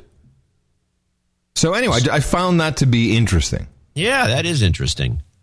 And I saw something, because you mentioned the unemployment numbers, I saw something very interesting happen this morning on CNN with that douchebagette with the long-haired brunette. So they're talking about all of a sudden the U6 numbers are coming into play. So they say, oh, well, of course there's the U6 numbers, and you and I know about the U6 numbers because these are the numbers that show the bums, people who've dropped out of the workforce. U6 numbers, the numbers they used to use to tell you what the unemployment rate was. Right. So you watch, because here's what they were saying. Well, you can expect the unemployment number to go up because people are so optimistic about the economy, they're coming back into the workforce and they're looking for jobs. That's what the message is going to be. It's going to be outstanding. They're going to say, hey, things are going, yes, it's just, now they're going to say, no, you're not reading the numbers right. Because people are coming back, they're so excited about the economy and building battery cars that now all of a sudden, that's why the unemployment numbers went up. You watch, you put that in the red book. Put that in the red book. That's going to happen. That's going to be the spin. I'll put it in the red book, but I think it's already happened. So I had, there was another C-SPAN extravaganza I was watching. This was really quite outrageous. This was the Cybersecurity Forum. And we had senators asking ISPs questions about cybersecurity. Squirrel! So the Comcast guy is there, and a whole bunch of different guys. But this guy, Amoroso, you know him? Dr. Amoroso. His name rings a bell, but I keep thinking of the Celebrity Apprentice. He could be on Celebrity Apprentice. This guy is he's the cyber technical officer or whatever for AT&T. He is such a condescending a-hole. And all he's doing throughout this, and he talks to the senators, and by the way, they deserve it. They're idiots. He talks to the senators like they're little children, but he's selling the cloud. And the whole thing was like a sales job to sell the government cloud services, and customers have to be on the cloud. Everybody has to be in the cloud. It'll be much, much safer if we're all in the cloud. So I want you to hear... Really? How's it much safer? How is it safer? Oh, well, I'm glad you asked, because Doris Matsui from California asked exactly that question, John, and prepare to throw up in your mouth. Thank you, Mr. Chairman. And this is challenging and frightening at the same time here. I'm so frightened because the cybersecurity is scary. We need the cloud. And I do appreciate all of your testimony. I want to go into another area here. As we look into develop industry best practices standards for ISPs, should ISPs' own cloud services be included as well as other cloud providers? Or do you think because that technology is newer, it could be better for cloud providers to consider forming their own best practices to secure data in the cloud? And like Mr. Mann and Dr. Amoroso to answer that, please. Now, before we go to Dr. Amoroso, she says, like, oh, Dr. Amoroso, like she's having an orgasm. I'd like to go to our real resident expert, Jean-Claude Dvorak, who has been a reporter on technology for 2 decades. John, do you think that ISPs should force their customers to have cloud-based services in order to protect the citizens of the United States of Gitmo Nation? God, no. So my mother has a PC at home that at this instant I'm sure is like attacking China or something. It's probably going, because it's... This is... Can you believe this guy's sitting in the Senate doing He's doing sound effects? So he's gonna play it all the way down for the dumb senator. It's not administered properly, yeah. And she's got a big tower with Verizon, FiOS, the whole thing. She doesn't need that. She'd be much better served to have a cloud provider just take care of all of that for her, and she should just be using some appliance to hit the internet. The reason she doesn't is because there's software on the PC that she wants to be able to use, hasn't been put in the cloud. So in general, that concept is a more secure concept than my mom trying to do administration. So I think cloud in general is a more secure model than the one we have now. Oh, okay. Yeah. Well, that's good to know. Yeah, that's good to know. That's good to know. And by the way, what if she's even on the cloud? Her machine can still be compromised. But that's good to know. It's good to know. What an idiot. Okay, so here's the real idiot. Senator Susan Collins in the wrap-up. Here's her takeaway of the threat of cyberness to America. Now, I just want to say, you don't need to put the nuclear facilities on the internet. You don't need to put the trains on the internet.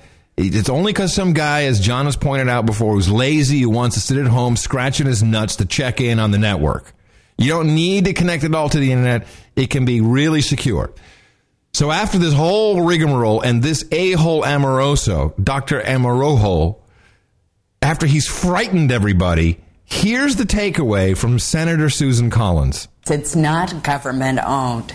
And that's why you have to have a cybersecurity bill that isn't limited just to government systems or government computers, but protects that critical privately owned infrastructure on which all of us rely every single day for electricity, for transportation, for clean water. It's absolutely essential to our security. In the year 2010, the estimate is... How many... Here's an Ask John question. How many cyber attacks were there, John, in the year 2010? I have no idea. I'm sorry, that is not a correct answer, and please answer in the form of a question. Do I not have an idea? Come on, give me a number. I would say, there's depending on what it's all a matter of definition. What's an attack? If you're going to just say, every time somebody pings a server trying to get into one of the ports and you count it as attack, you're going to talk about 10,000, 100,000, 1 million. If you're going to talk about actual attacks that did some serious damage, I don't know, 2. So now you are Senator Susan Collins, okay? You've just gotten ugly and you have boobs. And you have been convinced by these a-hole shills to a number. And your number is 1 million? Is that your top line number? I'd give it 1 million, yeah. 1 million, okay. We will take that number. We're going to write that down on a piece of paper. And let's go for Final Jeopardy. Estimate is that there were 3 billion cyber attacks on private and government computer systems. So every time somebody pinged a firewall, in other words. 3 billion cyber attacks. Oh, brother. 3 billion. Maybe we should just run for Congress or Senate or something. Wow. We could do better than this. I'm surprised the thing even works at all if there's that much action going on. Why don't we just shut it down? 3 billion, I tell you. 3 billion. That's clip of the day. Play it. Play the theme. Really? I get. Well, that's very kind of you. I'm happy to hear that. Clip of the day. Clip of the day. 3 billion. Estimated. Yeah, it could be 5. Could be 6. It was so disgusting to watch these guys shill out the clouds. And literally like, hey, you should be doing more business with us. I'm not kidding. They were literally saying that. How come you're not doing all that business with us? Should be doing more business with us. It's better. We're smart. I'm Dr. Amoroso. Well, that's depressing. Yeah, it's what it is, baby. I mean, it's not as though there aren't millions of people out there that know anything. I mean, there's plenty of experts, especially about, the nonsense that they're trying to promote. And they just don't even bring them up in front of Congress. It's weird. Well, no. The Congress people, I mean, and then there are the people that work in these congressional offices. Are they that dumb? Yes. Yeah, I guess so. And they're on the take. Yeah, there's a lot. It's got to be the lobbyists that put these hearings together. So, when we first started the show in 2008, at the time we were talking a lot about the North American Union and the Amero and all of that stuff, and that kind of. Yes, we've lost track of the Amero. Yeah, but there's something that I caught Lucifer Clinton talking about the other day that I was like, wow, I think there is a North American Union. I mean, well, if you were a member of a North American Union, what would you need to prove that you're a member? That you're a citizen of the North American Union? A citizen? An ID, a common ID? Yeah, go to travel.state.gov, if you don't mind. Okay. And, okay. You see there's a nice picture of Lucifer. No, I'm not there yet. Okay. I had to open up a browser, .state.gov. Mm-hmm. Okay, there's a picture of Lucifer. Not a good picture, by the way. It's like a screen. No, I'm surprised she puts up with this. It's a screen capture. I think her facelift has failed. I don't think you could. I don't think that is. I don't think she's had a face. She needs a facelift. No, I understand she has. Oh, really? Yeah, and I think they only last so long. I think it was 7, 8 years ago, and it's collapsed. Yeah, they do only last. Now click on the passports tab. Passports, right? Because she's promoting the. There's actually a little video about get your passport. It's cool. Get your passport. You're there at passports. Yeah. On the left-hand side, you'll see something called passport card about halfway down. Yeah, passport card. Passport card. So my family all has one. I'm probably going to get one. So what is the passport card good for? You can't travel internationally with the passport card. No, it's good for going to Canada and Mexico, which would be the card you're describing, which is a card to get you. It's your ID card for the North American Union. Thank you. That's all I wanted to hear. Yeah. And I'll tell you something. It is a cool card. You have this? You have the Gitmo card? No, my daughter has it and Mimi has it. Why? Because they go to we in Port Angeles. There's a little boat that takes you right to Canada. Why not just get a proper passport, like an American United States passport? Back and forth when you can just throw this card at him it's more convenient. So you're falling into the trap. The thing is, it's not to promote the idea because of what you're thinking, but it is the coolest card. I'd recommend you getting one. A patch is next for you, Johnny boy. I'm telling you, a big yellow patch. A little thing to wear on my jacket. Hey, this patch is cool. Start with a pin. You'll be like, these pins are dynamite. They're so beautiful. Pin. It's got the 3 flags. They're just beautiful to look at. Lapel. This is the beginning, my friend. It is totally the beginning. That just slayed me. Oh, we can cross off one of the red book, the red prediction book. I said it would happen. I don't know if I ever specified it would happen in America. I probably did. So you can put like a pencil line through it. I've always said that one day reality television will take us to actual death row executions. And lo and behold, in China, we have the execution factor, where there's a reality show. They haven't done it right yet. They need to hire the Curry DeVry Consulting company, where Miss Ding, the national celebrity host, interviews inmates on death row just before they're offed. And I think they show them getting killed? No. It's getting there. You got to do that. Yeah. Well, I think you need to do it like we want to do it, where you keep going to cliffhanger shots of the phone on the wall. It's like, and then the phone will ring, and then ooh, and we'll cut to commercial. We come back, and then you see the warden picks up the phone. It's like, no, pepperoni, man. I said pepperoni. Yeah, and we can drag that out for a good 22 minutes. Yeah, well, you have to use it as the teaser to end the show, too. I mean, you can't have an execution a show. You have to have one execution per show. Well, what? No, you don't. I don't think so. At least one. I think you can drag out the execution part. So you're saying no. You keep you have to have at least one execution per show. You have to drag it out because otherwise it's like any other TV drama where that this guy's put himself in jeopardy. He's not going to get killed because it would ruin the show. If you know the guy's going to get killed, hold on. You have to understand that on our show the guy always gets killed, but how? Is it the electric chair where his eyes bulge out? Or is it lethal injection? And we can have a wild card strangulation. How about a shiv in the yard?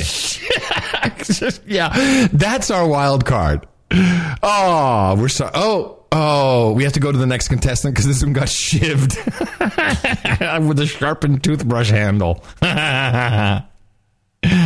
I'd love to produce that. And may I point out that I know what I'm talking about. Have you seen the ratings for Smash? Hello? Top of the list? Smash? Monday night's NBC lineup? This show is terrible. Mm-hmm. Yeah, of course it's terrible, but I told you it would do well because they brought all the gay back. It was perfect. They had dancing, they had intrigue, they had, now the girls are catfighting, and the gay guys had sex on the show. And then they both said that it was the worst sex they'd ever had. I'm telling you, the show is awesome. These people know what they're doing. So you're thinking the more gay they go, the more shows ratings. Hello, lesbians ratings, gay ratings. It always works. I find the show tiresome. Yeah, well, I'm not saying that. I'm just saying from a television executive perspective. John and Adam says blue. Sunday night, I was flying into Baltimore about 10:45 p.m. on United, listening to the aircraft porn channel, which we all know is Channel 9. That's from the flight deck. On the frequency for Potomac Approach, which does most of the Baltimore, D.C. area at a time on Sunday night, coincidentally, on that flight, I was listening to episodes 381 to 382, really digging the pipeline stuff. But I hear traffic, so there's like the air traffic controllers, for an El Al flight, which caught me as out of place. Following is a rough transcript. El Al. Oh, wait, I'm sorry. This is El Al. Potomac, this is El Al 033. Can you confirm your destination after Baltimore? Potomac. El Al 033. I have Andrews. Roger. Thank you. You have a good night. El Al 033. So this, of course, was Bibi Netanyahu. And his flight number is 33. Wow. I mean, is that awesome or what? That's fantastic. We've been following this now for 2 or 3 years, and we still have no idea. No idea what it means. But it means something. Yeah. It's being used. That's a magic number. It's the magic number. We don't know what it means, but we love it, and we know something's afoot when it happens. Yeah, it's not washing up on shore anytime soon. Someone sent me a link about the foots, and they said that's because people commit suicide off of the bridge. Nah. You're not buying that? No, I thought the one where the dolphin rape. That's my favorite answer, too. That was the best answer. Yeah, I think that's my favorite. Let me see as we wrap it up here. It appears well, before we go too far afield, let me do the one last kind of funny clip I have. Oh, groovy. Because our friend Aaron Burnett. Oh, can I say something about Aaron? Yes. So I tried to sit through Super Tuesday, and I would fire every single person who was involved in that show from the production standpoint. The panel was boring. Oh, you were talking about CNN? Oh, the panel was boring. It was terrible. Aaron's lighting was so bad. I think they're trying to ruin her. I actually thought the same thing. Someone is trying to ruin her career. They had a profile shot, and she had her mic pack on her back, so she looked like Quasimodo, and her butt looked unflattering in that particular shot, in that outfit. But the lighting, it was so bad. Why are they trying to hurt Aaron Burnett? It's Burnett, by the way, is how we pronounce it here at Tejas. Burnett. It's just, it was so boring. They didn't have her on enough, and she's the only one who was pretty. And they got the Ari Fleischer, you got Anderson Pooper, and then Wolf Blitzer. I mean, put Ryan Seacrest in there. Wolf Blitzer is a douche. And he's like just rattling numbers like you've got... Ooh, that's a good sound effect you did there, because you get that one and put it at the beginning of the show. You've got all the elements you need. Bad. It's so stupid. I'm watching her show, and she, at the end of every show, this is one of the things, by the way, that when I was doing Silicon Spin, and there was a guy that ended up going back to CNN, but I don't know, if you do a lot of any sort of cable or anything else, and you're doing some sort of a anything, pretty much. And in fact, I'm surprised that luckily we have no suits telling us what to do. They want you to do an editorial at the end. Yeah, this is like the ridiculous, and this is her, what does she call it? I don't know. I call it Aaron is nuts, but Aaron's an idiot. She's forced to do these dumb editorials, and it's such a stretch for her, because this is not anything she can naturally do, and obviously she's having trouble. She took a phrase from Santorum about that's the straw that broke the camel's back. And I saw this. Oh, my God. I saw this. How stupid was this? This was the stupidest thing I've ever heard. She made a whole editorial about camels in history and how this was, he brought back the camel meme. And no, he didn't. He didn't. He went there. He brought back the camels. I can't believe he went there. Let's play the clip. I can't. It's killing me now. It's bad. Last night I was at the CNN Election Center for Super Tuesday, and I jolted awake when I heard Rick Santorum. Because you were sleeping on the set. Yeah, jolted awake. Yes. I've said it almost every stump speech I've given. If it wasn't for one particular issue that to me breaks the camel's back with respect to liberty in this country, and that is the issue of Obamacare. Camel? Oh, sure, he was using a popular expression, broke the camel's back, to illustrate his frustration with President Obama's policies. But could the use of camel have been an attempt to seem more presidential? Because you may not realize this, but there is a proud tradition of members of the U.S. administration hanging with camels all over the world. Last year, Vice President Joe Biden got up close and personal with some camels in Mongolia. Woo! In 2009, President Obama met some camels while visiting Egypt. First Lady Jackie Kennedy rode a camel in Pakistan in 1962. In 1909, Teddy Roosevelt, see that? Riding camels in the Sudan. In 1897, this is my favorite, a 23-year-old Herbert Hoover went to work for a mining company in Australia. While he was there, he went back and forth to work every day. He commuted by camel. Woo! And it goes even further than that. No. In 1787, George Washington, a huge fan of exotic animals, paid 18 shillings to have a camel brought to his house for Christmas. I mean, Ron Paul, that's probably got to be like $18 billion in today's dollars, right? Well, look, we've been a two-party country for a long time. Anyway, so I didn't get the very end of the clip. She suggests the camel party. Here's how I would have wrapped up that editorial. Now, if we were in a meeting like, okay, Aaron, is this really the best you can do? Okay, we'll run with it. But you have to wrap it up like this. So, President Eisenhower, you rented a camel to get to and from work. I'm Aaron Burnett. I'm off to adjust my camel toe. Jeez. Then I would have had some respect. I don't know. So anyway, I could not believe it. They're going to get rid of her. Yeah, no kidding. She is done. It was the camel thing that did it. God. It was just plain stupid. Why are we talking about this? Anyway. Well, because we were at one time both fans of Erin Burnett. I mean, yeah, we were. Well, those were the days. But I think they've screwed her. I didn't know what you were talking about, but now that you mention it, that's just all part of the scheme. It's just the way it works. They'll have a meeting after they get rid of her and say, well, she was never any good. I don't know why we hired her. And what was that camel thing? The camel thing will be brought up in the meeting. Mm-hmm. Oh, yeah. Because I had it on while I was cooking, and all I could think was camel toe. I swear to God, I'm not kidding. That's what it triggered with me. Yeah, well, that makes sense now that you mention it. Yeah, so would trigger with you. Yeah, because that's who I am. Okay, let me just do a quick scan here. The only last thing is I saw on PBS NewsHour Ray LaHood's kid. Oh, by the way, before you close, I do have one last thing, too. Go on.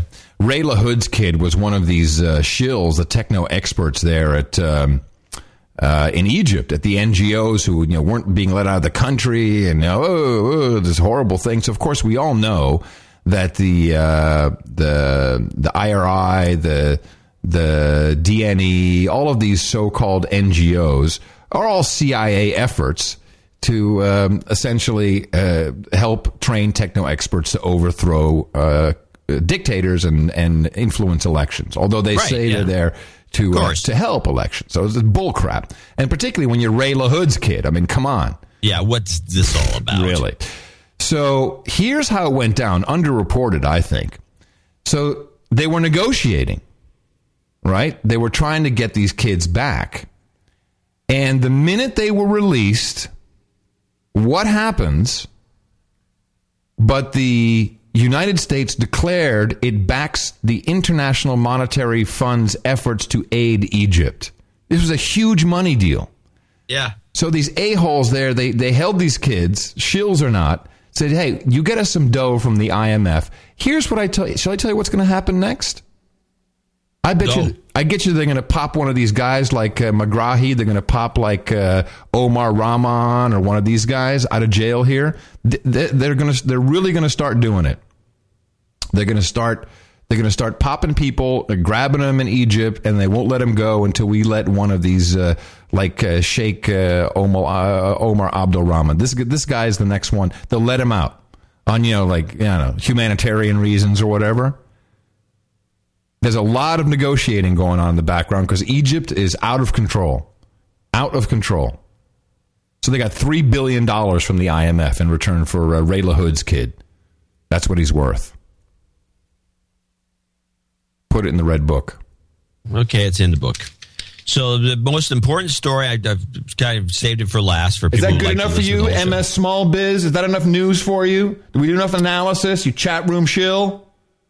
So and they pushed it to page 14. I think it's actually one of the more important stories in the New York Times, and I think it's going to have ramifications in the Republican Party. Pat Robertson says marijuana should be legal. Pat Robertson, the 700 Club guy, he says the war on drugs is a failure. It's a joke. Quote, I really believe we should treat marijuana the way we treat beverage alcohol. So, I've never used marijuana. I don't intend to, but it's just one of those things I think. This war on drugs just hasn't succeeded.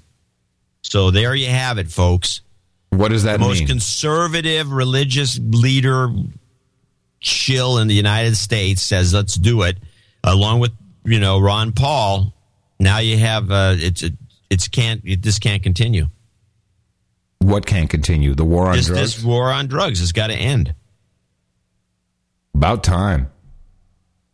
Anyway, but they buried it, but it was still top of the fold, so but it was on page 14. It should have at least been teased on page 1, and I don't think it was. And I will make a minor note that both Germany and Switzerland have members of parliament requesting to see the gold held at the Federal Reserve in New York come back to their countries. They've been trying to do this for a while. Well, Well, it could start a... Get the tungsten out. Just plate it. We don't care. That's what I want. I want them to test it. Drill a hole in that sucker. They'll show up, but they won't test it. Just be plated, gold-plated tungsten. Yeah, here it is. We got you gold right here. It's all good. Trust me. Look over. Look at the camel toe. Don't look at the gold. You kidding me? Well, John, as always, it is quite a pleasure to catch up with you on a bi-weekly basis. I wish we could have done a little bit better today. And if you would like to support the show, then please consider us in your dreams, Dvorak.org/NA. And who knows, maybe one day you will find the Cooking with Crackpot and Baking with Buzzkill episode. I think we would do great. It's Cooking with Crackpot, Baking with Buzzkill. And we throw in some like UFO stuff in the middle of all that. I got this recipe from an alien. A gray. It's my gray souffle, I tell you. Let me see. We have anything coming up? I don't know if we have a No Agenda producer update. Otherwise, always make sure to check out the stream, noagendastream.com. Lee Brown in the morning. All kinds of groovy shows always rolling on that, as well as repeats of this program. Coming to you from underneath the desk, because I'm ducking for the solar storms coming here to wipe out the internets in Camp Mofo, the Drone Star State. In the morning, everybody. My name's Adam Curry. I think it'd be fun to see the solar flares take out the cloud. Now, there would be irony. Anyway, from Northern Silicon Valley, I'm John C. Dvorak. We'll be back again on Sunday, right here on No Agenda.